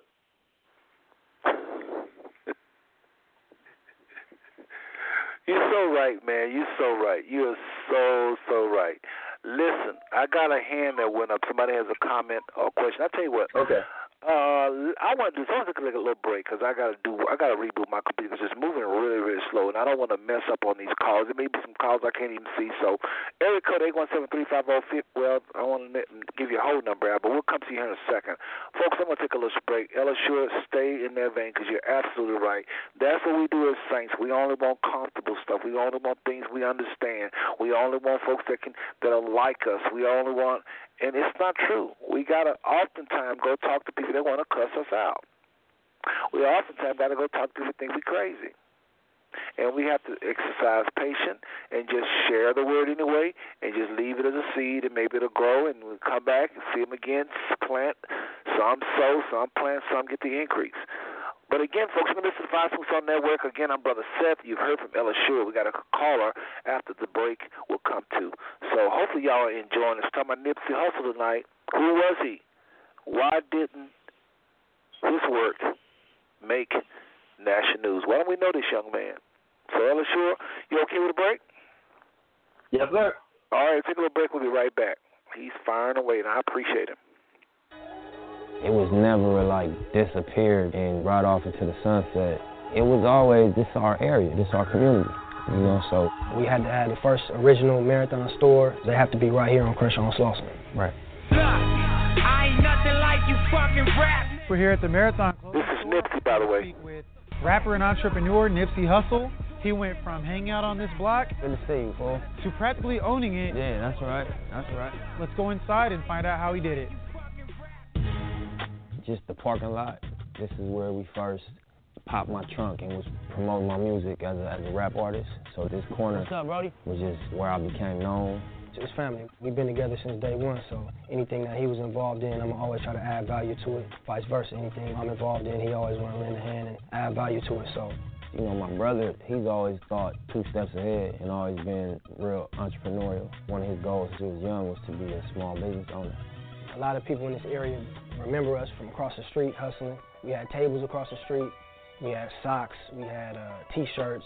Me and my business partner, Fats, who was a business partner in the label, in the clothing line and everything.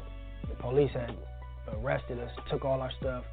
Before the police left, they basically told us, I'm like, man, what's up, man? You know, we black, we trying to get it. We selling T-shirts. He like, look, man, yeah, you know, he like, man, shut the fuck up. If y'all want to do something, do like the rest of the people and lease a building and open up a business. Other than that, we taking y'all shit. And next time we're gonna take you to jail. Talking to Fats, it's like, damn. I look up, and across the street, right where we're at right now, was a sign that said for lease. Mm-hmm. And so I look, and I'm like, okay, that's the sign from God, you know. Excuse me. That's cool, man. Take your time. So that's a sign from God. That's what my business partner, rest in peace, Stephen Donaldson, Fats. So we like, yeah, we got to get that. So we called Nip, And we put a plan together, and we got the shop.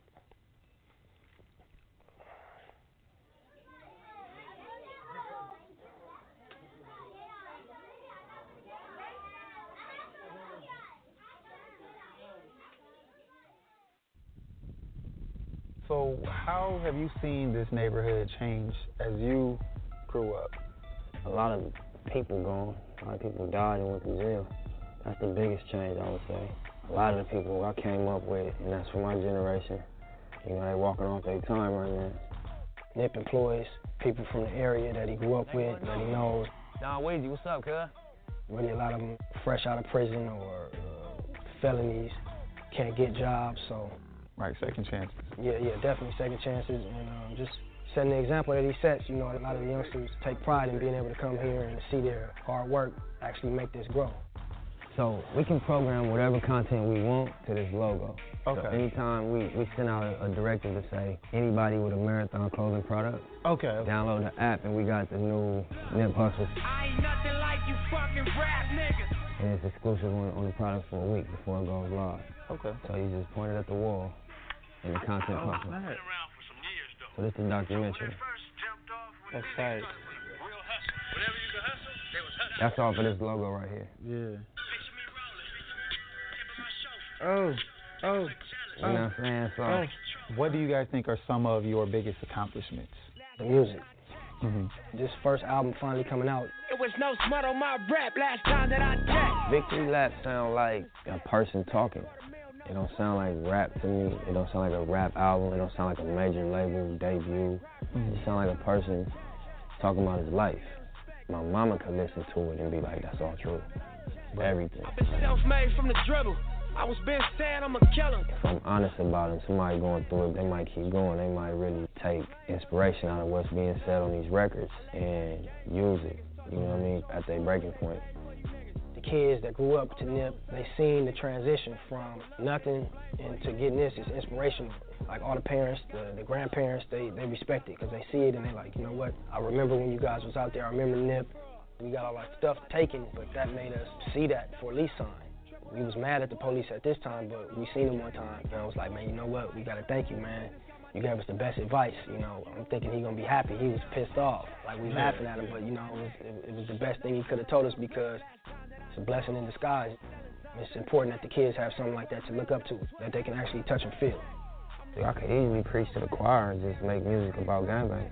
You know what I'm saying? Because that's the nature of LA, bottom line. But to make music that speaks to opportunity and speaks to inspiring and speaks to tapping into your own value that's lying inside of you and giving the true story of what I went through. First you get the money, then respect, and the power and the hoes come next. Last time that I checked.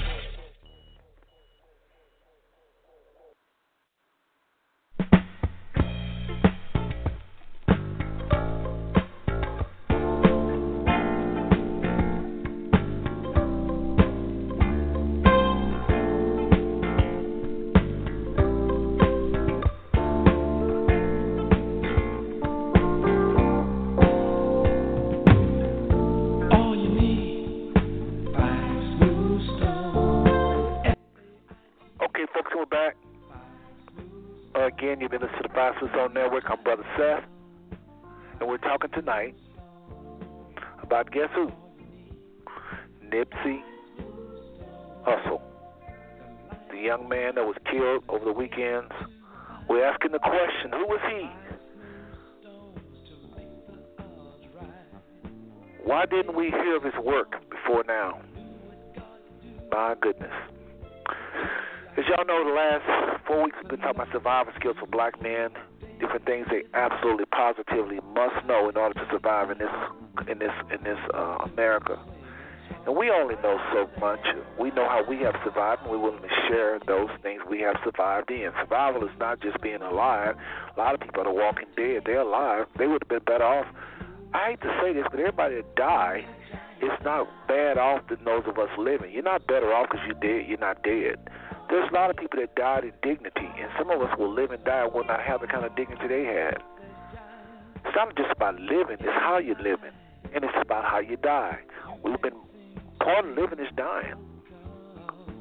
Of course, we believe we will live again, and that's what we reap the rewards of what we did on this side.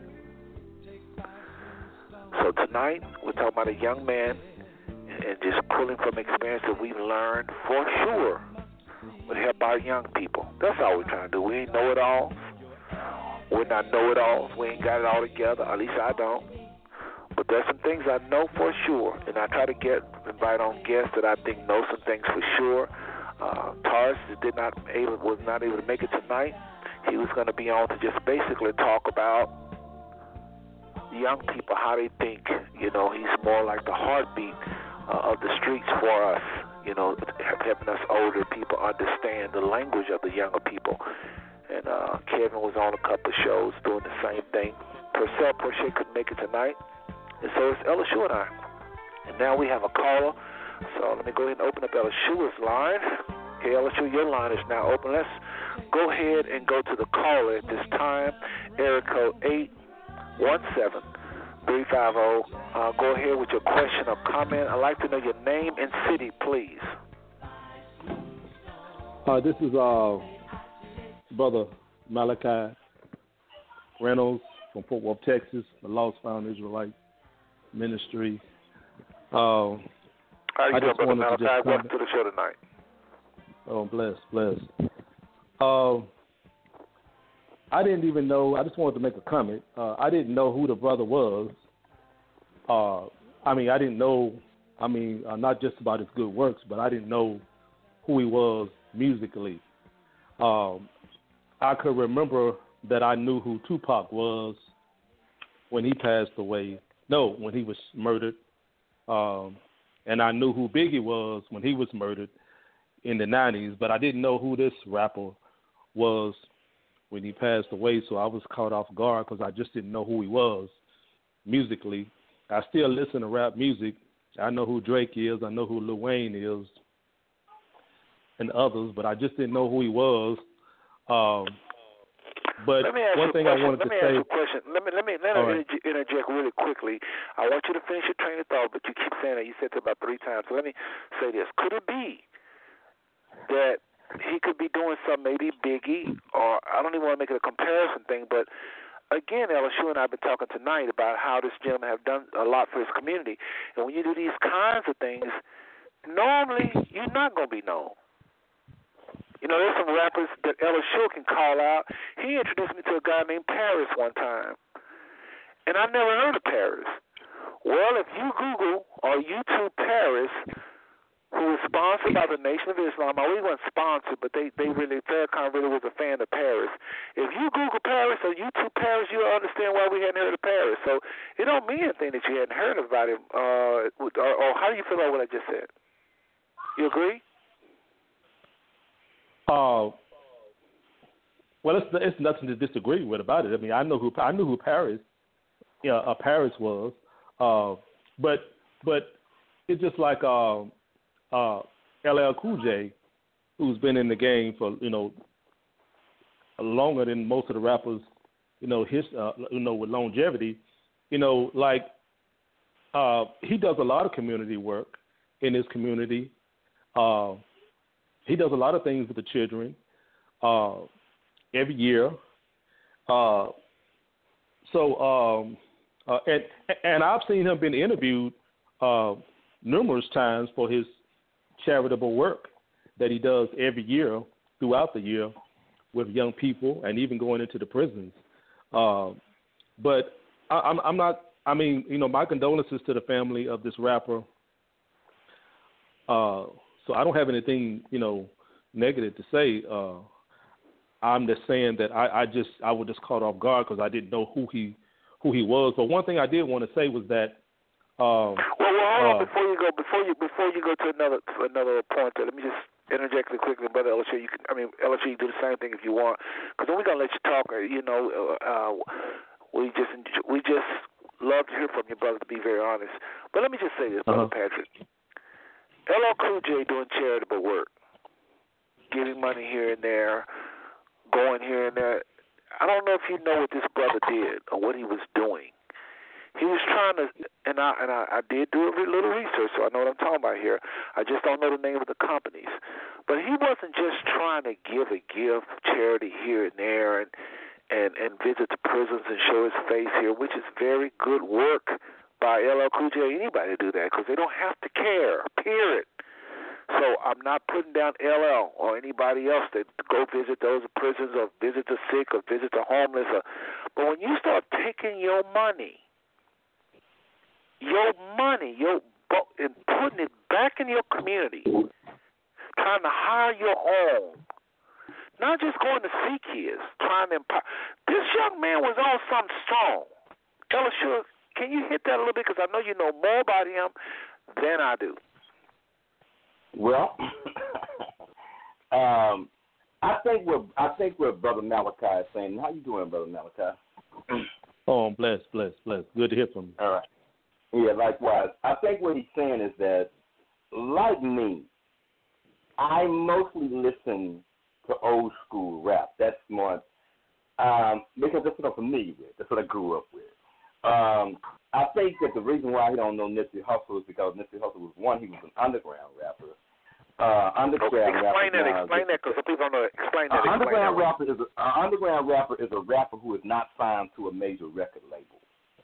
So therefore, they don't have the type of services that a record label avails you, like marketing, publicists, PR work. They have to do that all that on their own. So to me, an underground artist that makes it big enough that when he makes his first album, he gets Grammy nominated for me. To me, he's put in a lot more work than many artists who just go directly to a record label, because that means that he had to grind himself and make it do what it do, or it wouldn't have happened. So that means he's out there on the street. He's probably selling records out of his trunk. Then he's selling records out of local bookstores, local smoke shops. He's making it do because he's out there with the people, and he's selling his records, selling his music, and that's how they actually develop a rapport with the community, because they're pushing it underground. And some of the biggest artists now who are making it mainstream, they basically were sometimes 10 years underground, and that's why when they make mainstream, their albums go platinum, because they're already very, very well known by this generation of people who are part of what you would say the hip-hop generation. Now, as we said about LL Cool J, I would say the only distinction between LL Cool J and a person like Nipsey Hussle is that how they came up. Let's be real about it. LL Cool J was educated in a Catholic school. He came with a middle class education. Nipsey Hussle came from the gutter, from the street. We're not comparing them in what they bring to the table, because at the end of the day, it doesn't matter where you come from. It matters what you do with what you got and who you do it for. That's at the end of the day. That's what's significant. So I'm not going to no way basically take a person who may have a college educated, who may be an entrepreneur. I wouldn't turn down an educated, affluent person's money because of the fact that he didn't come from hard struggle. And what he does is he's giving back to the community, and he's contributing to the welfare of people. Well, then I see his contribution just as significant as Nipsey Hussle. The reason why this is so significant with Nipsey Hussle is because Nipsey Hussle chose to go back and give to a people that even people like LL Cool J abandoned. Now, they would go there in that neighborhood and do things. You have to understand, Nipsey Hussle was different because he set up shop right in the middle of the neighborhood. Nipsey Hussle did the very thing that we always talk about. Why do we have all these dorm Asian convenience stores in our neighborhood? Why come no black people with money will buy these stores and maybe we get treated a little better? Well, that's what Nipsey Hussle literally did. He set up shop right in the hood, and that's what makes what he did so extraordinary and why them people love him. And that's why when they come up with this gang activity, this gang warfare-related scenario, it doesn't fit, because guess what? The man was so loved that Bloods and Crips both loved him. And that when that dude did what he did, and he was not apprehended immediately, and they realized who it was, that's the reason the dude gave him up so quick, because the Bloods and Crips was looking for him. And he knew that if they found him, he wasn't going to stand no trial. And so he gave himself up, because they were hunting him down. I know I've been looking at it on Facebook, I've been seeing it on YouTube, and I've been looking at certain things, and they just put messages and said, dude, you can't hide nowhere. He said, we're going to get you. And so what happened is because the hood did just what the hood was ready to do, what Nipsey said, because Nipsey, he didn't fear for his life, but he understood that death might have been immediate because of what he's doing, because there's one variable we're leaving out of this, and I hope we get to this, and that's the Dr. CB element of this whole scenario. Yeah, I mentioned him earlier, but let's do this. Don't forget your train of thought, brother. Go ahead. Okay, yeah. So that was different. So now, but anyway, I'm glad you just said don't keep train of thought, brother Malachi, because I'm sorry, because I do really want to hear the question that you have to ask. Well, it's not a question. It's really a comment. Good feedback, though. But I want to say that you know I don't think we can say LL Cool J and Ice Cube abandoned the hood, because LL Cool J actually does work right on with the children, one-on-one. No, I didn't say that. I didn't say he abandoned the hood. Hold on, I didn't say he abandoned the hood. No. You didn't say that, but Brother Elishua did. Okay, he goes back to his hometown in Harlem every year, and he works personally with the young people every year, because they actually put it on TV. And they talk about his community work right where he was raised. He lives in California, but he goes right back to the hood where he was raised, living in his grandma's basement. But him and Ice Cube, they about to make a big move by possibly buying this sports channel. So they just making big moves for black people on a corporate level as well. But as I'm about to end, I want to say this, Brother Seth, is that that the thing I think that we have to do is start glorifying our truth witnesses while they live, and not when they die. Glorifying. Say it again. That was good. Say that was good. Say it was good. Say it again. We need to start glorifying, and I'm not saying in the sense of replacing, the Most High, but I'm saying we need to start recognizing our people who represent the truth, like this young man I've heard was about to do in his work in the community and with Dr. CB. We need to start recognizing them while they are living, and not just when they die. Let me ask you this: How can we? Hold on a second. That's very good. That's profound. Just a little quick interjection. Actually, I wanted to answer that question for you because it goes to right. Hold on. There are many. Let me there are many unsung. I'm sure you can come behind me. Okay. How do we acknowledge? Well, we got to hear about them. And if the media says, "I don't want you to know," how are you going to hear about them unless some kind of way they put it out themselves on Facebook? I don't know, but I'm saying if you got the media black, I don't know what the word I'm looking for, blackout. They want to keep your success a secret. We probably won't hear about them unless those people that are being blessed by this young man's gifts and investments, unless they take it to social media, we won't hear about them. Go ahead, Elishua. Well, Brother Malachi, as you know, one of my pet peeves is to be mischaracterized as misrepresented. I did not say LL Cool J abandoned the hood. I didn't even infer that. As a matter of fact, I said his contribution and anybody else, regardless of whether their status, is just as significant as Nipsey Hussle's contribution. But I will say that there is a distinction between what LL Cool J does. And there is a distinction between what Ice Cube do. Ice Cube and them are making big moves. And that's the problem. We're always impressed by big moves with big things. But I've learned over the years that it's a little small but things it's not about comparing. along the way. It's not about comparing. They all No. I don't think it's about comparing. And that was I was trying to clarify immediately when Seth asked me to comment. But you said I said he abandoned the community, and I didn't say that, brother. And let me say this here, though. There is a comparative distinction that needs to be made with what they do and what Nipsey Hussle does, and this is this. Brother Seth, if you give a man a fish how long is he going to eat? 4 days.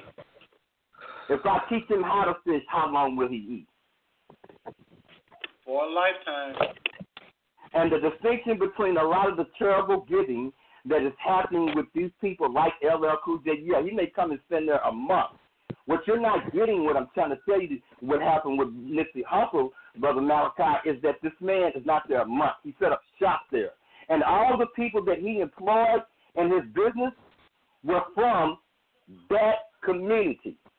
That is a distinct difference. Because now what you're doing is you're not, let me finish my point, is that you're not only giving back to the community, you're not only assisting the community, you're doing now is what makes you a danger because now you're empowering the community. Because they're not going to depend on you. They're not going to depend on the white man. They're going to do what everybody tells them to do, get up out their butt and do what they need to do to make it do. And that's the difference with what Nipsey Hussle was doing, is that he wasn't giving out charity. He was empowering people. He was the same thing you said that LL Cool J does 3 months out of the year. Nipsey Hussle does it 13 months out of the year. And I know, and anybody who's hard working understand what I mean when I put that extra month on it. But you're doing comparison, brother. I didn't compare. I didn't compare. Neither did I criticize. I didn't do no comparison. I just simply said that when the news hit the fan, all the social media, I'm like, I don't even know who he is. But I heard of his. But no, I didn't. When you came on, brother, you said, I know who this person is, but I don't know who this person is. That is comparing. Go ahead. No, that's not comparing. I'm talking about in reference to the good work. I'm saying that our people need help on different levels. Our people need help on different levels. You understand? But as I'm about to conclude, because I don't want to hold the time, I applaud every person that's doing something in the to uplift our people. You understand? No matter if it's on the hood level, the corporate level, I applaud all my brothers and sisters because we need help on every level. That's all I'm saying. But you know, that's pretty much what I wanted to comment on. That's I love all my people, and we all need to help each other on different levels. Nipsey, what do you think of him? Oh, I think he was a good brother. A good brother. I mean, it's just that the area where he was in, he made an impact, and I think that we can draw inspiration from him to make an impact on the area where we are at, just like I try to make an impact in the area where I'm at in Fort Worth, Texas. But there are a lot of unsung brothers and sisters. There are a lot of unsung brothers and sisters that are making an impact in their area that don't have a celebrity status. Well, it's very, Go ahead. My bad. No, that's it. I conclude. Well, let me just say this before you run. Check the brother out. Go do the research. I played a clip earlier. You came on the show a little later on. I opened up with a clip talking about his work. I have. I played a clip. I played a clip when he was on. But listen, the guy is no joke. I'm very serious. He is just needing a little bit more time. See, the kind of stuff he was doing, 5 years, he could have employed, I don't know how many hundreds of people. Then another 10 years, he was talking about long-term wealth. I have not seen too many blueprints like the kind of things he was saying. Go ahead. The people, I believe the Most High has some people around the brother that's going to continue that legacy. It won't stop. I agree, Brother Malachi. I agree. As a matter of fact, I have a post on my page, and it says that it's got a picture of Nipsey Hussle at the top, and it's got a picture of Dr. CD at the bottom. And Nipsey Hussle, the caption is that Elder, I tried.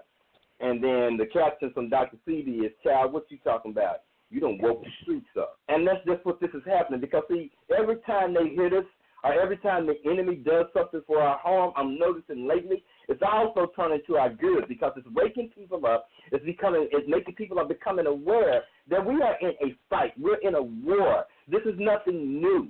We've been there, done that before. We have to understand that it was an informant that infiltrated the Black Panther movement and caused that movement to be disbanded. And they portrayed the Black Panther movement as some military terroristic organization when there's right now people on this phone who are listening, who mothers, who have been recipients of what they call WIC. And that is, I forget what it is to people, to mothers and children. They started that program, which was adopted by the United States government. But at the time, the government claimed them as a criminal organization. The same way it's trying to depict the efforts of these young black men who are trying to take control of their own destinies and take the communities back into the hands of themselves. That's their community. They grew up in them communities.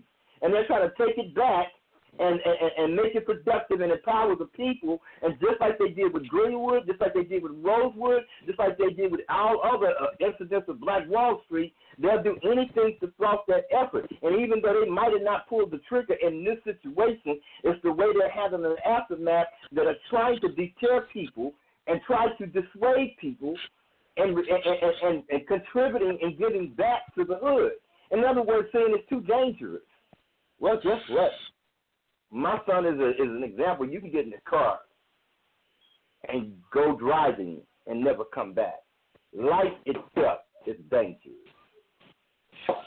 We need to man up, and that is simply it. But I agree with Brother Malachi because I'm drawing inspiration from this young man. I'm looking at what he did, and literally, it's just like when it first happened, I said, literally, why is it always the ones who are trying to do good? Why is it always the ones who are trying to make a change? There was another man that was murdered at the latter part of last year called Temple Extension, and this man came from a life of it's not just poverty that these people are experiencing, and that's what people don't understand. They think it's just poverty, it's a lack of money, but that's not the issue. It is all the other things that come with living in poverty. Why is crime pervaded in poverty? Because you have people who are living in a condition of desperation. Why is drug use high among people who are in poverty? Because they're living in a place of desperation and they're trying to medicate their pain. Only difference between you and your suburban people, you go to your doctor and he gives you a prescription for oxycontin. The dude on the corner goes to the weed man and buy him a $10 bag of weed.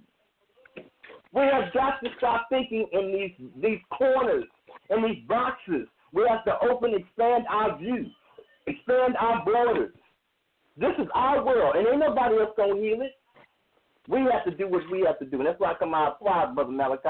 I put a post on my page today specifically dedicated to his efforts in going, not just sitting, but going. Because he said, go ye into all the world and make disciples of them.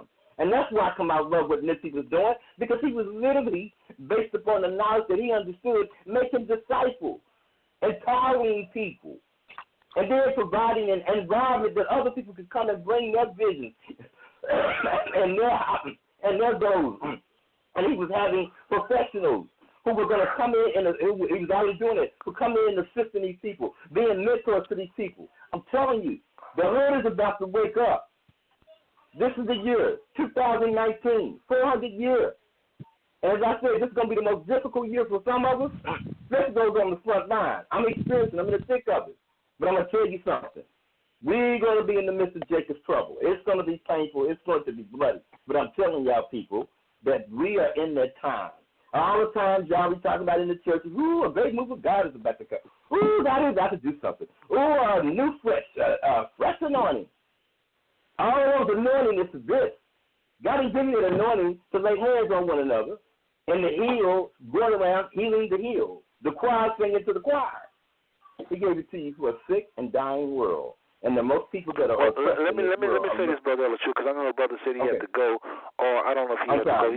He was just trying to finalize his comment. Did you have any other questions to come in? Ellis, hold that thought, because I want you to keep going, because you're saying some good things here. Brother Patrick, any other, Brother Malachi, any other thing on your heart, brother? No more. Okay. No more comments. Just my condolences to to the family, and I do believe that his legacy will continue with the good men and brothers that he was hiring. So shalom, peace, brothers. Yes, peace to you, brother. Shalom, my friend. And LSU, again, I want you to finish exactly where you was at. But let me just say this to what you were saying and what Brother Patrick was saying. This is my response to y'all real quick, and then I want you to keep going. Listen, brother. And I got to say this, but I thank every single one of y'all for tuning into this show. Again, this is the Five Smooth Soul Network. We've been talking about Nipsey Hussle. Who is he? Why didn't his work make national news? All the things the brother did. I said this to you, many of you earlier. I said, tonight, fam, we continue to talk about survival skills for black men in America as we look at the life and death of Nipsey Hussle. Nipsey was Nipsey was a serious community activist, a rapper, and a millionaire businessman that was literally lifting his community economically in a unique way. He sought to create a solid, long-term wealth for his people. The young man was serious, and we're just giving credit where credit is due, like Brother Patrick, like Brother Malachi was saying. Don't wait till they die. Give them flowers now. We're just trying to, of course, he's dead, but we're just trying to still do a show on behalf of what he had done. We didn't know what he had done because, again, the media, I think, black out these types of works. But this young man was serious for his age and what he was doing. He was serious, and we are not stupid. We are paying homage to that. And while he don't do it the way LSU would do it, or do it the way Brother Patrick would do it, or do it the way Brother Purcell Porche, who has just joined us, he'd do it. He may not do it that way. He may not be saying Yeshua or Jesus or Hebrew this or Hebrew that. But the fact that he's helping our people economically is a part of salvation. It is not the most important part of salvation. There's a lot of things more important than money with regards to salvation. But in this natural realm, it does fix a whole lot of things for our people, wipes a whole lot of tears. People can go to, with wealth, you can go to school and you can do some things if your community comes up. Well, speaking of wealth, if your community comes up like he was talking about, you can do some things. It still ain't going to bring you eternal life. It still ain't going to give you hope, that internal hope. It still ain't going to give you the joy, the peace. That stuff is spiritual food, spiritual. But the money still can fix some things. And that brother, I have to give him points. And anybody else that help our people in any way, we count it equally successful. Not more, not less, equally. He helped financially, somebody else will be helping health-wise, somebody else will be helping spiritually. Spiritually is top. It's more important that you have that relationship with the Father. So, again, that's what we're talking about tonight. Brother LSU, I want you to finish, but I'm going to go ahead and bring on Brother Purcell Porche. He had some things to do, but he's on the line tonight. And I don't know if he have anything to say. I guess I'll let him say hi, and then LSU, you can finish what you were saying with regards to Nipsey. And we'll see if Brother Purcell Porche has anything. Purcell, your line is open, area code 504-952. Anything you glean from what you've heard so far? I know you had a little something to do today, but it's good you joined us, brother. Go ahead, anything? Yeah, I appreciate you. I appreciate you acknowledging me. I appreciate it was kind of rough for me today. I had an accident at work, man, and I took some medicine, and it kind of knocked me out. So, yeah. Hold on, Priscilla. You know, at 10 o'clock I have to do this. I'm sorry. Folks, listen, it's 10 o'clock, and y'all know what happens at 10 o'clock. Those of you that's listening to this show, and you clicked on the link. You didn't call the phone number to listen to us tonight. You clicked on the link. You must now call the show, or you're going to be disconnected in like 30 seconds. Again, if you clicked on a link and you're listening because you clicked on a link, you got to call the show at this point. We only contacted to 10 o'clock. The phone number is 914-205-5590. One more time, 914-205-5590. Well, Purcell, again, welcome to the show, brother. And y'all, this brother been on the last 2 or 3 shows, so I'm going to let him do a little bio for time's sake. But, Purcell, what do you think? We've been talking about this rapper / a.k.a. businessman, a.k.a. community activist, young man that really was trying to do a lot, gunned down. We think it's something to that. We don't think it's gang-related. Everybody, as a lot of people think, Every time a young man do these kinds of things, this ain't just charitable giving like we was talking about earlier. This ain't just stopping by the hospital to see the burn victims. This is a serious print this young man had. Every time this happens, not every time, but a lot of times when this happens, oftentimes when this happens, somebody dies. Or somebody named if they don't kill someone, they do a Bill Cosby on them, or they do what they're doing to what's your boy name that sing Ella Shore? Michael Jackson. Michael Jackson too, but the one that they taking to the courts right now was talking about his affairs with young girls. Oh, R. Kelly. R. Kelly. Now, I don't agree necessarily with everything R. Kelly did or Cosby, but I know that the way they handle them is definitely they're trying to make a point. But go ahead, Purcell. Anything you glean from what Ella Shore said, and then we'll go back to him and let him finish up, and then we'll come back to you. Anything? Well, I think it's important. I didn't know, to be just flat-foot honest, I had no idea who this young man was until the tragedy, to be honest. But I'm hearing great things about this young man as far as him looking out for the community and such, and his business efforts. And I applaud that also, man. I think it's so important to look out for one another, because that's one of the things that has plagued us, if you will, is the fact that we just do not take care of one another, and I can just look at my own circle, It don't have to be on a grand scale, because I know it's a lot that I don't know, because I always say all I know is all I know. But That's all right. I know is not all there is to know. So, but I do think it's important, and I do applaud the young man from the very shallow understanding that I do have of him. I appreciate what he was trying to do. I don't necessarily, I wouldn't necessarily know per se what he's doing, because I don't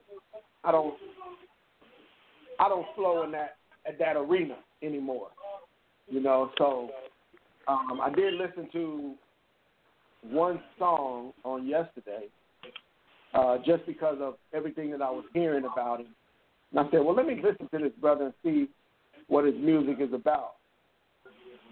Because I was looking at an interview and the young lady was saying, oh man, he was just 100, and I love his music, and I'm gonna miss him. And then she was borderline crying, and it was some people that was really distraught behind this tragedy, and I'm thinking, wow, I don't even know who this guy is, and he had this huge of an impact on the community. I'm thinking, man, let me go and see, what this guy was all about, and quite honestly, guys, I listened to one of his songs, and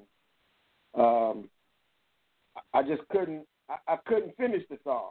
I just cut it off because it sounded so much like what we normally hear about us bashing each other. And what was most important was I got a Bentley and I got a Benz and all of this stuff. And again, I don't know the young man. All I did was partially listen to one song, and I couldn't finish it.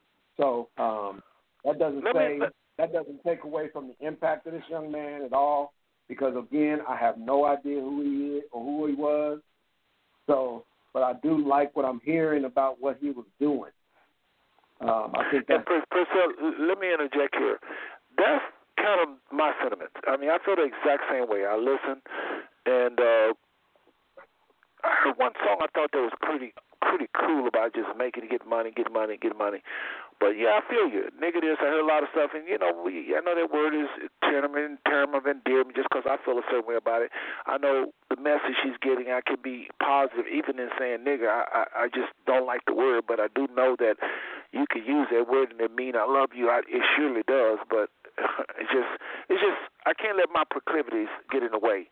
Okay, so what I'm trying to say is this: there's a lot of people do things to get money kinds of ways. Like, I'm not a fan of Jay-Z. I really am not. I'm so upset with the people that's got our people, even though they're not making them do it, tempting them to do it.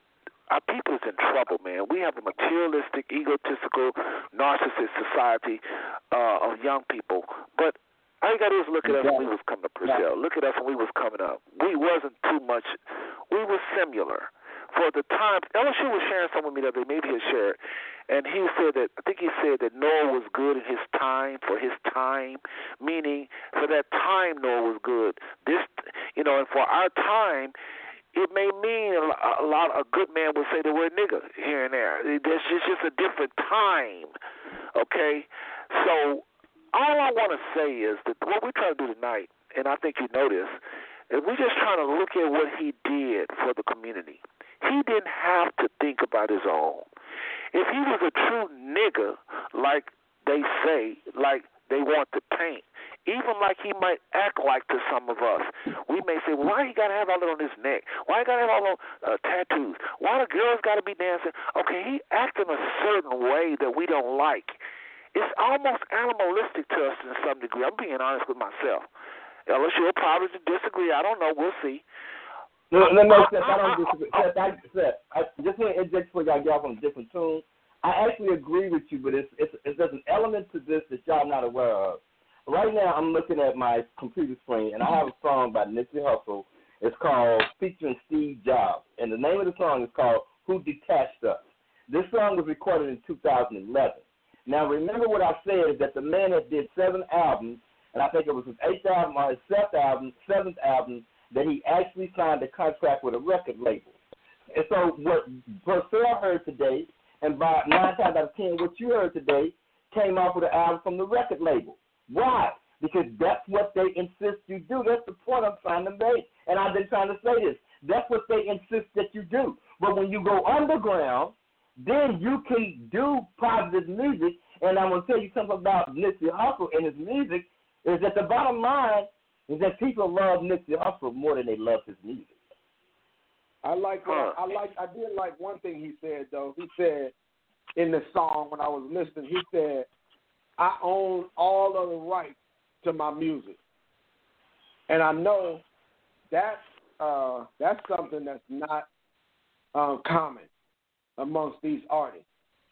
He was basically saying, I control my own destiny. Which, now that piece, I like that. But it was when he go back into, I ain't like the rest of you niggas. And I'm like, wow. It's like, it's that pompous, I'm better than you because I'm doing it this way. And I mean, I just don't know. I couldn't get with that. Let me say something, and actually I'm going to borrow these words from LSU. He's going to be shocked I'm using his words, but there was a guy that was exposing hip-hop, and I was all for it. His name is Brother Craig, Pastor Craig. He's here locally in Fort Worth, and he is known for talking about Ja Rule, Jay-Z, the whole rap culture. And he says a lot of good things. He does. But LSU said something to me one day, and I said, now that is something I didn't think of. LSU said to me, I don't like that guy. I said, why don't you like him? He just exposing the rap. He said, yeah, but he going into the world with white gloves and a Bible. That's the world. That's the world, man. What you expecting to be? You expect to go to a concert and hear Nipsey Hussle say Jesus is Lord or Yeshua is Lord? He's unsaved. He's unregenerate. He don't know. And then Pastor Craig said something else. He says, Ja Rule, this is Pastor Craig here locally. He's a good man. I'm not going to badmouth him. I'm just one thing I disagree with this brother on.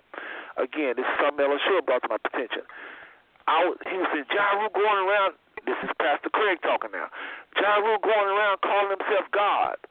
Do y'all know who Ja is? Ja is God. And when he say Ja Rule, he's saying I rule. He's taking the throne of God. And you can hear the saints going, ooh. You can literally hear members saying, oh, my God. Because Ja Rule is trying to be God.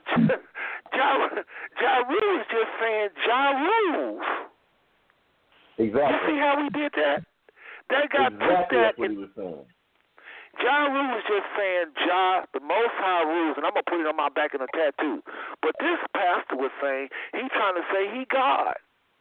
This is what I mean by we have to be careful with Nipsey Hussle. I do not like what he say either, Purcell. I ain't gonna never get to where I enjoyed listening to some of the things I heard. Never, probably. But I have to understand that his heart, like LSU would say, people love him more than his music. Why is that? That man has done something to get the love that you and I probably can't get from them if we did the same thing he did. So all I'm trying to say is that love I applaud. His heart I applaud. His work I applaud. His sacrifice I applaud. Taking his money, putting it back in his community, oh my goodness. Hand clap, hand clap, hand clap. I definitely appreciate what the brother has done. I really do. So, Brother Patrick, if you can't press one, your hand look like it's up, and I don't think it is. Press one now, and your hand will go down. And then, okay, now if you have a question, press it again. I'll know you have a question. Okay, Brother Patrick, hand is down. Good. So, Brother Purcell, were you done with what you were saying? Yeah, I'm finished for the most part. Yeah, I just think, brothers and sisters, again, we're talking about Nipsey Hussle tonight, if I can talk. Who is he? Why didn't his work make national news? Why didn't we know this guy? Purcell comes on and say he didn't know it. I didn't know him. Brother Malachi came on and said he didn't know him. Why come we didn't know him? He was doing big things. And it's a lot of young men doing big things just like that. Why come we don't know about them?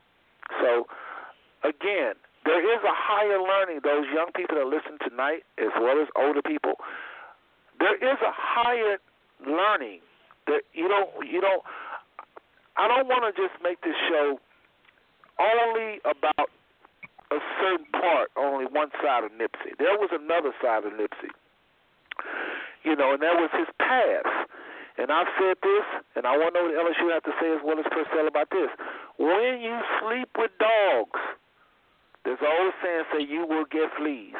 And the man was turning that corner, getting out of from what we understand. I could be wrong. We could be still a gang member. I don't know. But I know he was with the Rolling 70s or whatever that gang group is. Yes, he said out of his own. Go ahead, talk to me. Dogs also protect you. True. Dogs are also what they consider man's best friend. Right, but let me finish my point. Hold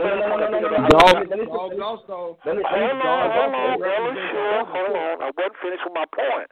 So just let me get my point out. Then I'll let you go first. So what I'm saying is, when you're in gangs and you do the kind of things, I don't know what kind of gang he was in. What if he was in one of those gangs? I know people say there can't be a good gang. Yes, there can be a good gang. You have to know why those gangs was originally formed. All gangs are made the same. All gangs are not created equal. There are some men that say, let's get together. We're going to protect our family. We're going to take our children. Today, there's gangs like that, folks. We just so passive as a people. We get scared when we see people with guns and stuff. The police is a gang. I mean, for real, in essence of the word, the police is a gang. The U.S. military, I'm not playing with y'all. In the essence of the definition of the word, they are a gang. There's gangs all around. So when we want to get gang, when we want to have a gang, or when we want to have a group of men, let's not call it a gang. If I say I want 500 black men to meet me tomorrow down at the, park, and we're going to talk about getting guns and protecting our own, they're going to call us a gang. So I don't know what kind of gang he was. I don't know. All right, so I have to be careful. I don't know. You heard me say I don't know. But I do know one thing. Actually, I don't know that either. I don't know. I know that the guy that shot him was supposedly in the same gang he was in. Am I right, LSU, on that part? Yes, you are. So I don't know what. No. Hold on, sir. Here's the thing. Nipsey Hussle is not in a gang. We need to quit defining people by their past, because the person on the other line is an ex-felon, 2 times convicted. I used to be a thief and a robber. You are not going to define me by my past, because I won't let you. Okay, hold on. He said out of his own mouth in interviews in the gang. No, he was in the gang. Yeah, he was in the gang. When people say that, you got to understand when they say, is the word saying I am in the gang, or past tense I was in the gang. Nipsey Hussle used to be gang affiliated. He is no longer gang affiliated. But the one thing about a gang is like a family. And that means that even though you may not longer be affiliated and the brothers understand you got to do another thing, that's why he had that relationship with both Crips and Bloods. And I know what I'm talking about, because the thing is, the very corner that this shooting took place on, my uncle used to own a liquor store there on that corner. So I know that area. That's in Crenshaw, in Inglewood, California. So I'm very much aware of the area. And all I'm saying, I don't think you did that intentionally, Seth, because maybe you interpreted what he said. I was in a gang. And see, I'm saying now I'm in a gang now. Nipsey Hussle was no longer gang affiliated. You have to understand that you're not going to be able to carry on a criminal enterprise like that and not have it perceived as a criminal enterprise if you are gang affiliated. It would have been shut down a long time ago. He's no longer gang affiliated. Let's put it in the car. No, one last point, that you got to hear this. This is very important. Tomorrow morning, Nipsey Hussle was supposed to be meeting with the chief of police of Los Angeles Police Department and members of the police department in order to define ways and how they can have police-community relationships in an effort to cut down on crime in an area where 25 shootings a week take place. Does that sound like a gang member? Well, listen, I'm like myself. I don't know. I just That's what I'm know what I thought. Listen, I'm not attacking you, Seth. Hold on a second. You got to I hear you, and you do know more than we know about the brother. Let's just go. No, I'm just saying I'm not attacking you. I don't want you to think that's what I'm doing. And if I came across like that, I apologize. That's not what I'm doing. I'm just clarifying. But let me finish what I'm saying. I follow you, but let me finish what I'm saying. I don't know. I think I said that about 5 times. I don't know, but I do know this. This is something I know that's a universal truth. If the kind of game he was in, he did dirt. Because you got probably gang members that are probably real life gang members that's probably going to be listening to the show, maybe. Because I sent this to certain key places, and then, yes, maybe. I don't know. I sent this to a blog that have 45,000. It's called Hip Hop Generation. So trust me, some people probably listen to this. I'm saying this to young people that's thinking about getting in a gang. If the gang is about good news and good things, I'm not going to tell you not to get in it. I know I just lost a lot of Christians when I said that. If it's young men and they're talking about getting arms or being armed to protect the community, the Father loves that. I love what the Father loves. If they're talking about doing something to white people just because they white, or doing something to people innocently or old people, but if anybody just trying to do what whites are doing, arm themselves, why is that a sin? Why do people get all worked up over that? We should be more armed. We're so passive as a people. So I'm for that. But if it's some type of foolishness where people are driving by and stupid stuff, and then you kind of come out of it and do good and help your people, guess what? That's what I meant by a dog land with fleas, the fleas story. You're going to look up and you have sown bad seed, and that stuff's going to come back to haunt you. I don't know if that's what happened with him on the other day. I tend to think what you believe, and that is that somebody put that guy up to shoot him and kill him because of his good works. That's what I think. But still, folks, we can't afford we may hear the opposite. We may hear it was an old gang member that never liked this nigga, no way, so type of thing. So I'm just saying that I have to put that out there, LSU, because there's a real problem with gangs in this country. It is nothing to play with. If it's a good brotherhood, I'm down with it. I have the Holy Ghost. I'm down with it. Yes, do it legally. Get your license. Get your training. Take care of our women and children and yourself. Absolutely. And that's thus saith the Lord. But if you're out here doing some stupid stuff, you're going to face the fierce anger of the Most High. Go ahead, Purcell, you trying to jump in, and then Ellis, no, Ellis, hold on. Purcell, you jump in because you haven't said nothing in a while, and then Ellis, you can finish because I know you're on the road. You're pretty much running with this because we don't know this gentleman. Well, I don't think that he's the only one who was doing the type of thing. The example that you're very muffled, Purcell. Hold on, Purcell. There you go with that muzzle line again. Do whatever you did to fix it the last time. Here I go with what? Your line. You gotta talk a certain way on these blogs, man. You sound like in a room or something. Gary just said that, and I agree. I'm in it, man. I'm in the room. I'm in the room all by myself. Well, I don't know what you did, but just talk closer to the phone. Just don't put no. Okay, go ahead. No, listen. I don't think that he was the only one. I watched a lot of shows, a lot of documentaries about ex-gang members who actually went back into the community and try to clean the community up, try to bring a whole nother perspective to the community. So I don't think he was the only one doing that. Again, I don't even feel qualified to comment in this area because when I tell you I am totally oblivious to this brother, to what he was doing, I'm totally oblivious to this brother. But hearing bits and pieces of his story, there are several that have gone before him with the same story. There are several, I think, right now who are trying to make contact with the chief of police, especially in those areas, those high crime areas like that. I just think it's a sad testimony, man. For I don't even understand. I don't even know how to express kind of how I feel about this topic and how I feel about what the young man was doing. Well, let me ask you this. Because I feel the loss for words there. But Ellis Shore, I want him to chime back in because he do know. He do know the guy. He do know his works. And so it's just fair that he talked the most. So I'm coming back to you, Ellis Shore. But let me just say this to you, Purcell. One thing you do know that I do know that not by works alone. Say that again. I do know that not by works alone. And I hear a lot of what I hear is works. And here's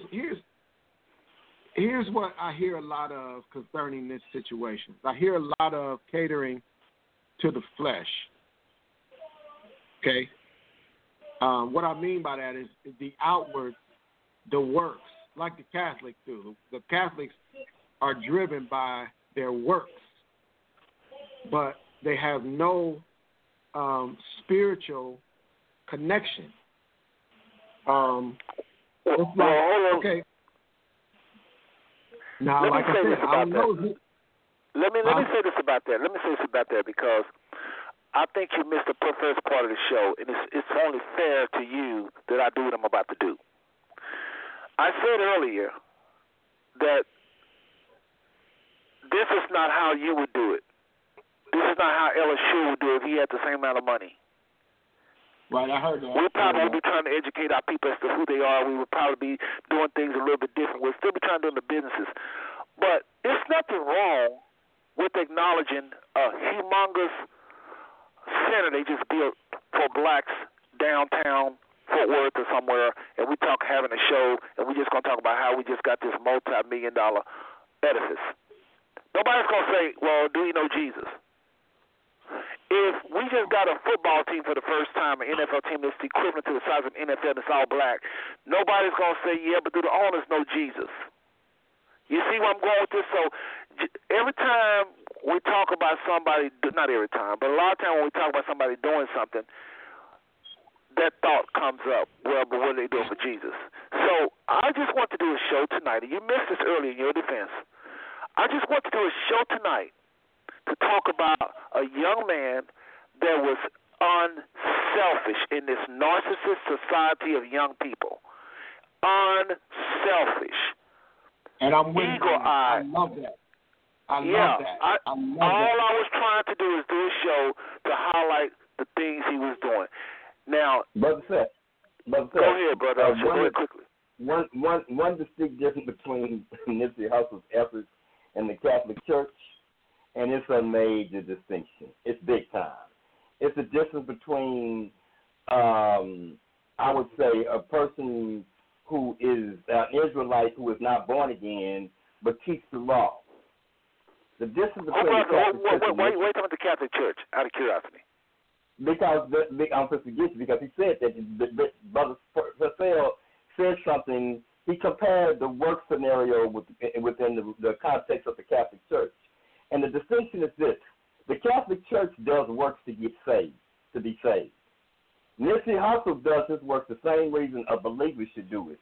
He does it because he loves his God and he loves his people. That's a major difference. I'm doing something in order to ensure my salvation. That's the most selfish objective that you could bring to the work, because you're doing it to obtain your salvation. You're not doing it necessarily because you care about the person. You just want to get saved. You want to make it into heaven. And so you could really not care about the person that you're serving.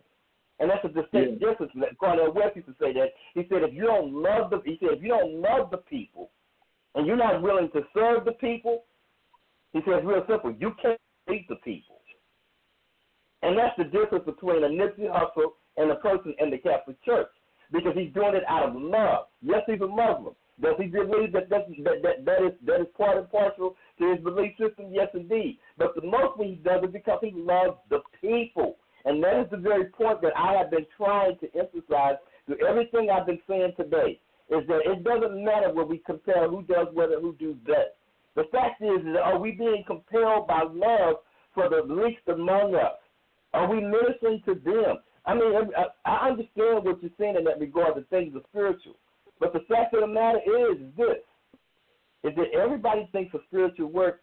See, the thing is that when you just said that right there, now, I live with a young man, 27 years of age, okay?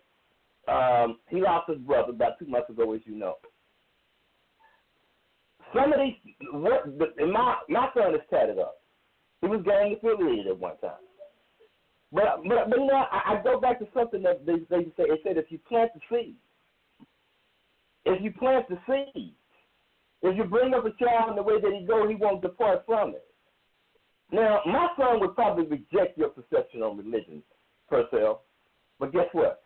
He probably, in his relationship with the Lord, is probably just as intense as yours. He knows the scriptures, he prays, but he doesn't see his relationship with God within the context of Christianity, and he doesn't determine spirituality by just what we say, but he has to say that your spirituality must be manifested in what you do, because faith is not faith that is live in action unless it has corresponding action. So we have to watch this thing trying to compare things and compartmentalize them and say this is spiritual, but that's not spiritual. Is Nehemiah rebuilding the wall for Jerusalem? Is that a spiritual work? Was that not a spiritual mandate that's recorded in Scripture?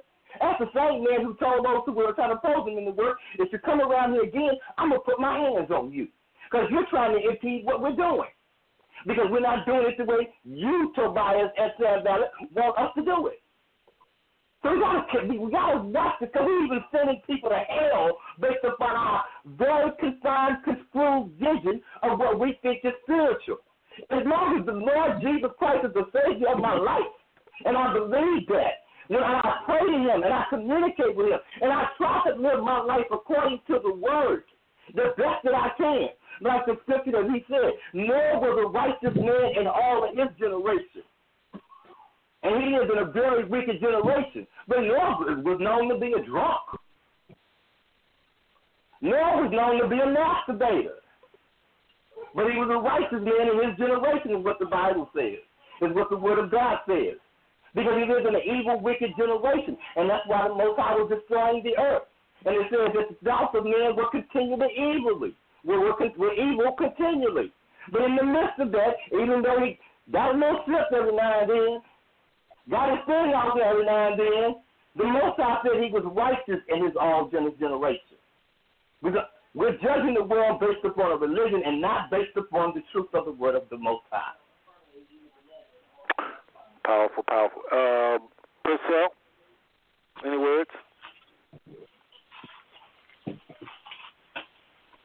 What we're going to do, we're going to wrap this show in a little bit. We're going to wrap up here.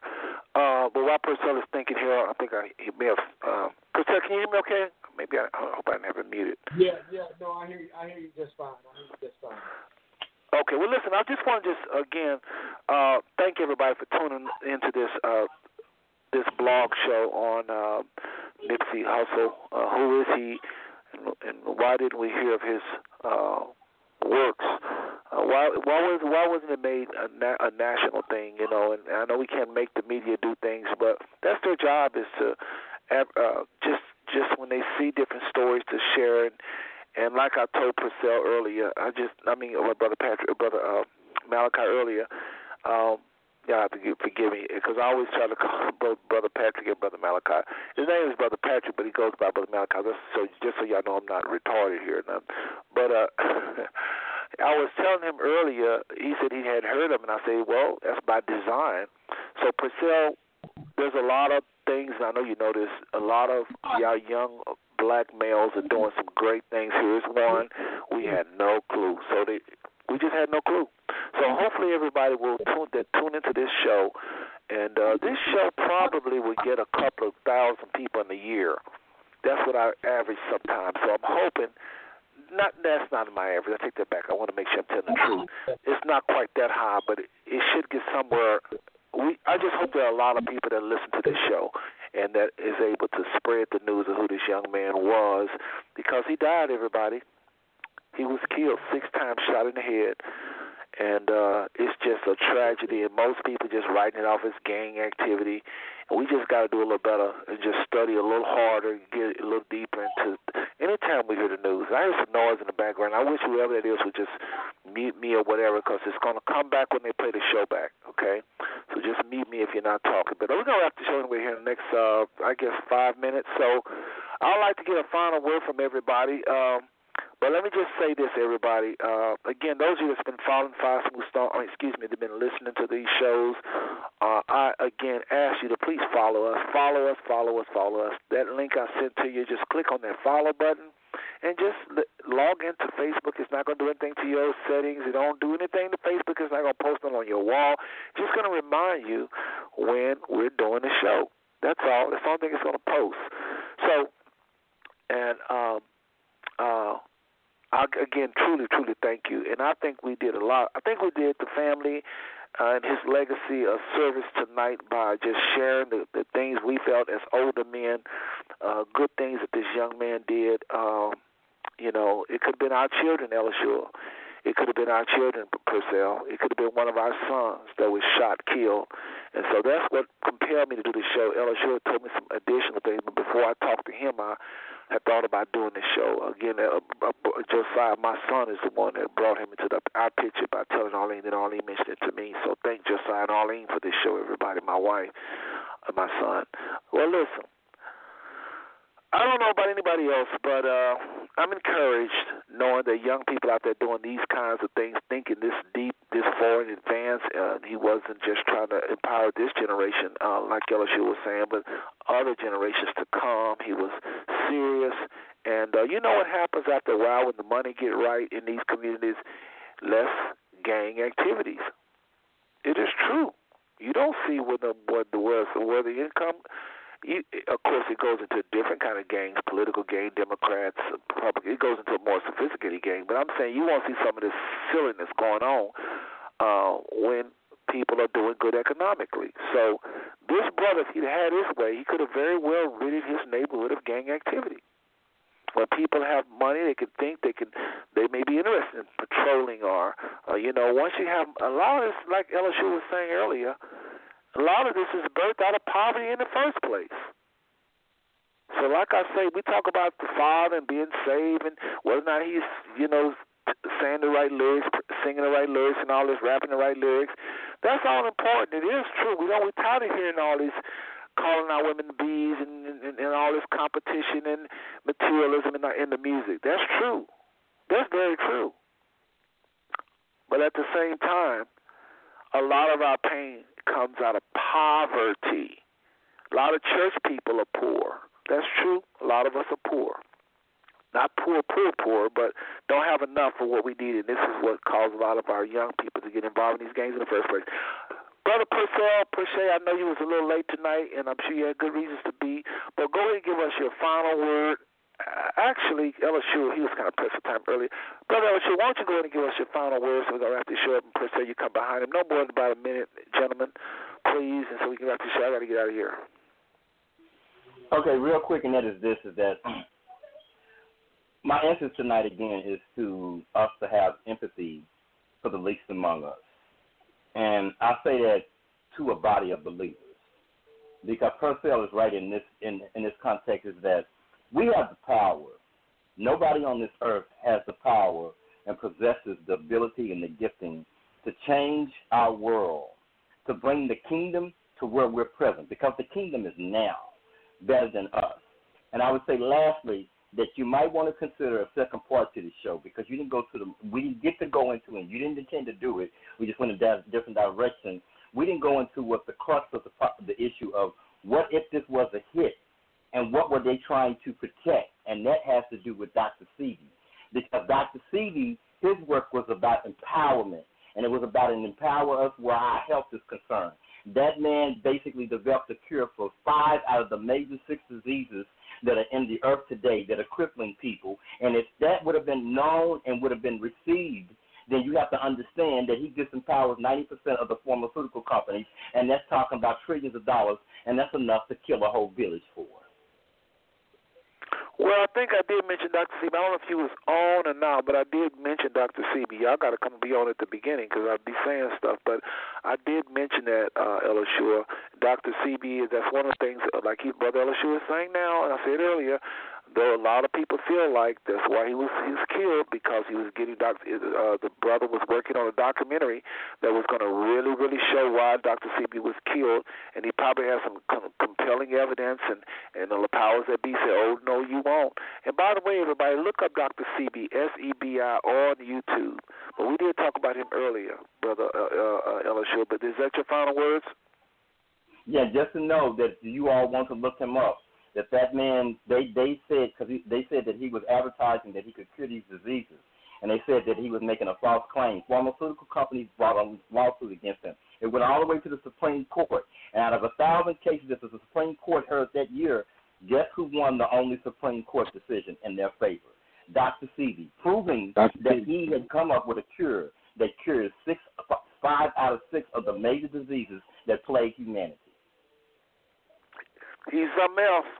A lot of people pick up the test and apply a lot of the things he say do. Folks, if you're having health issues, put him in your Rolodex, Dr. Sebi. He's passed now, but a lot of his information is on YouTube. Dr. Sebi, S-E-B-I. He's a serious older black man. There are a lot of young people for some reason have gravitated to him. But Elishua, thank you for tuning in tonight and hanging out with me, co-hosting with me. I really appreciate that.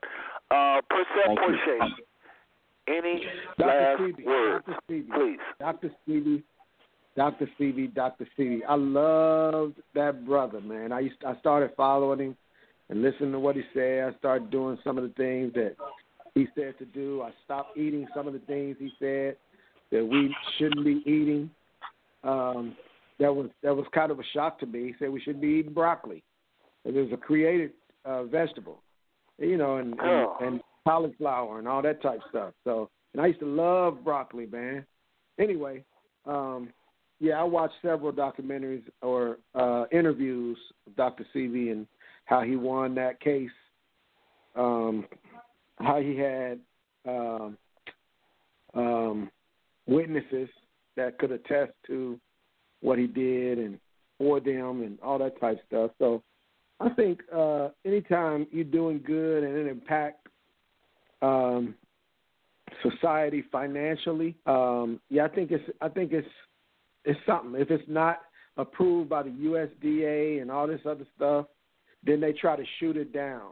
They try to shut it off, because they are not benefiting, and with us being a capitalistic society, they just greedy, man. It's just a greedy thing.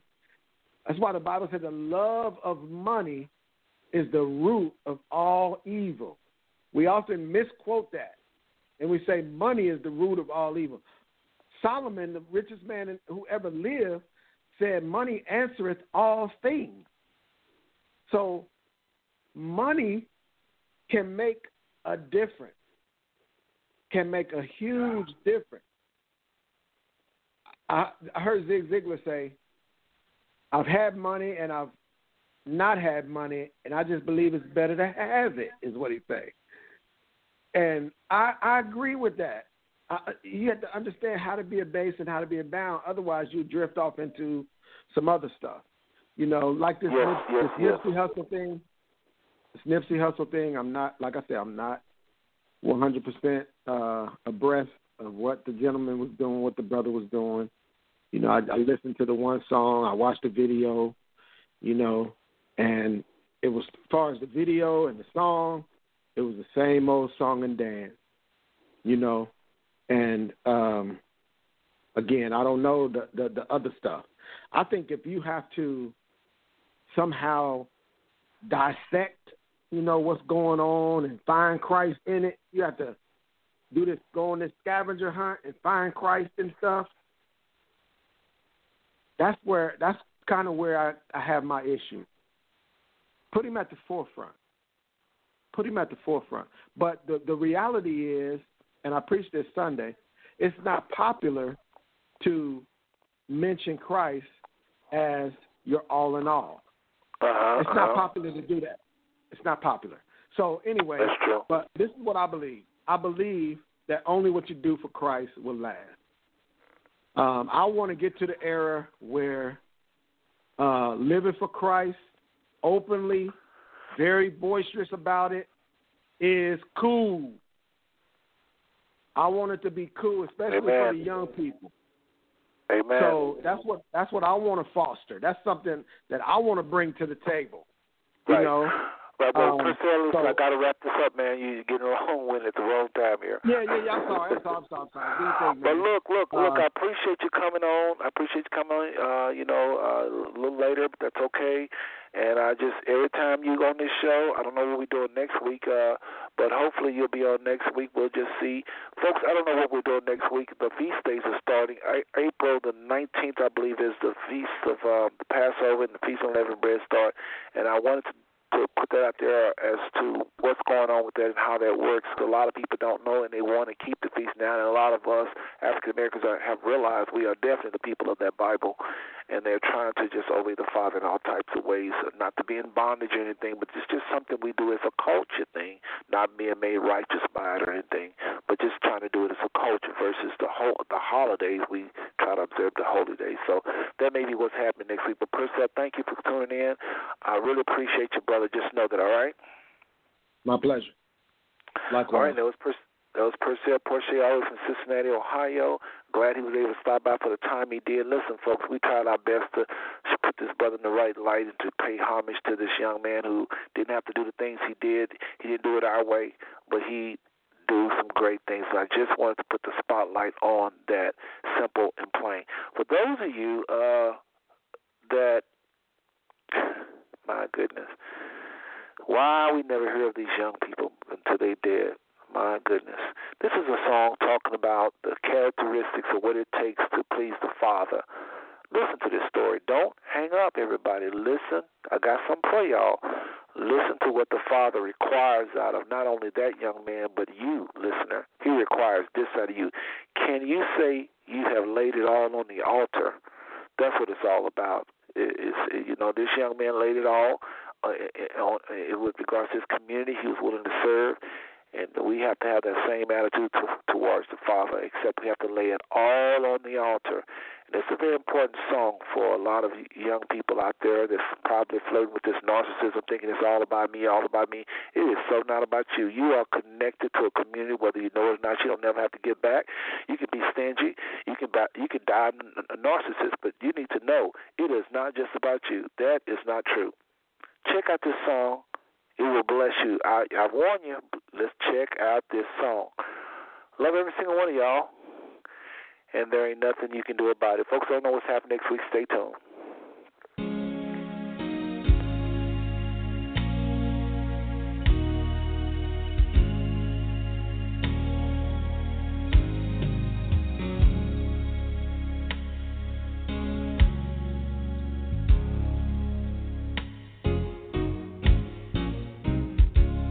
Just the other day, a young man came up to me and said, Reverend,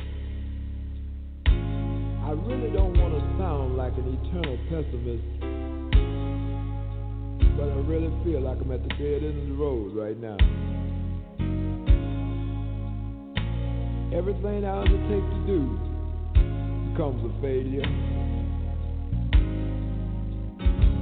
I try to treat everybody right, and I do all that I can to live right, but it seems like I just have a hard time even making ends meet. And I said to the young man, I said, you sound like a good man. But I wanted to know from him, had he really given his problems, his concerns, had he really turned it over to Jesus? I wondered, have he really had some sincere prayer? And so what I said to him was, you long for sweet peace and for faith to increase. And I know you've been sincere. You've earnestly and fervently you pray. But I wanted the young man to know that you just cannot have rest. But you cannot have or be perfectly blessed. Or be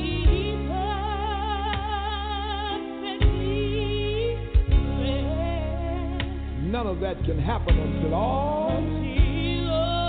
everything right there on the altar. It's got to be there. Come on and help me say, why is your all on the altar? Is your all on the the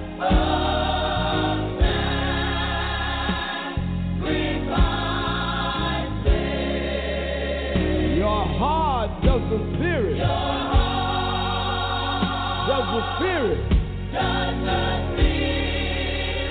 control?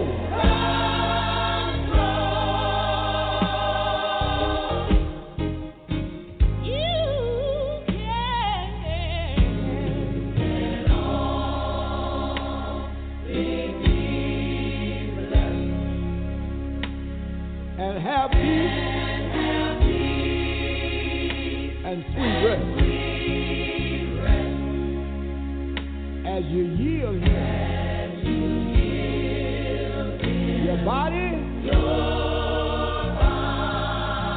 and you got to give God your soul. I need to say that one more time because I wanted to convince the young man that he's got to give it all to him.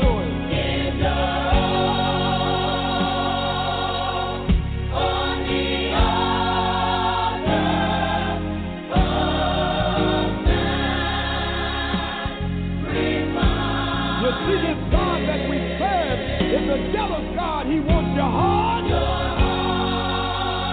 and the Spirit. The Spirit will control your heart. Yeah,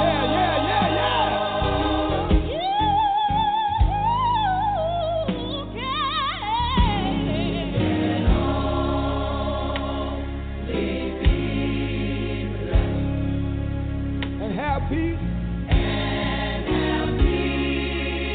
And sweet rest. As you give it to him. Give it all to him. Give it all to him. Give it all to him. Your body, your mind, and your soul. Oh, I just wish I could convince the listeners here tonight that you gotta give him all. Lay it at the altar.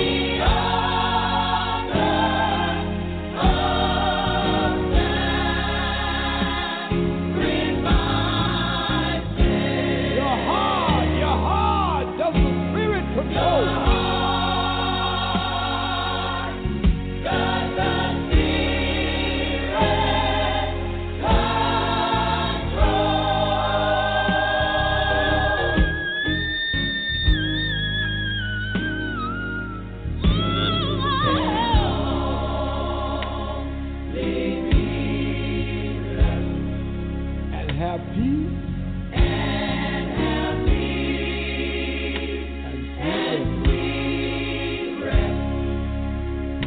You yield God your body,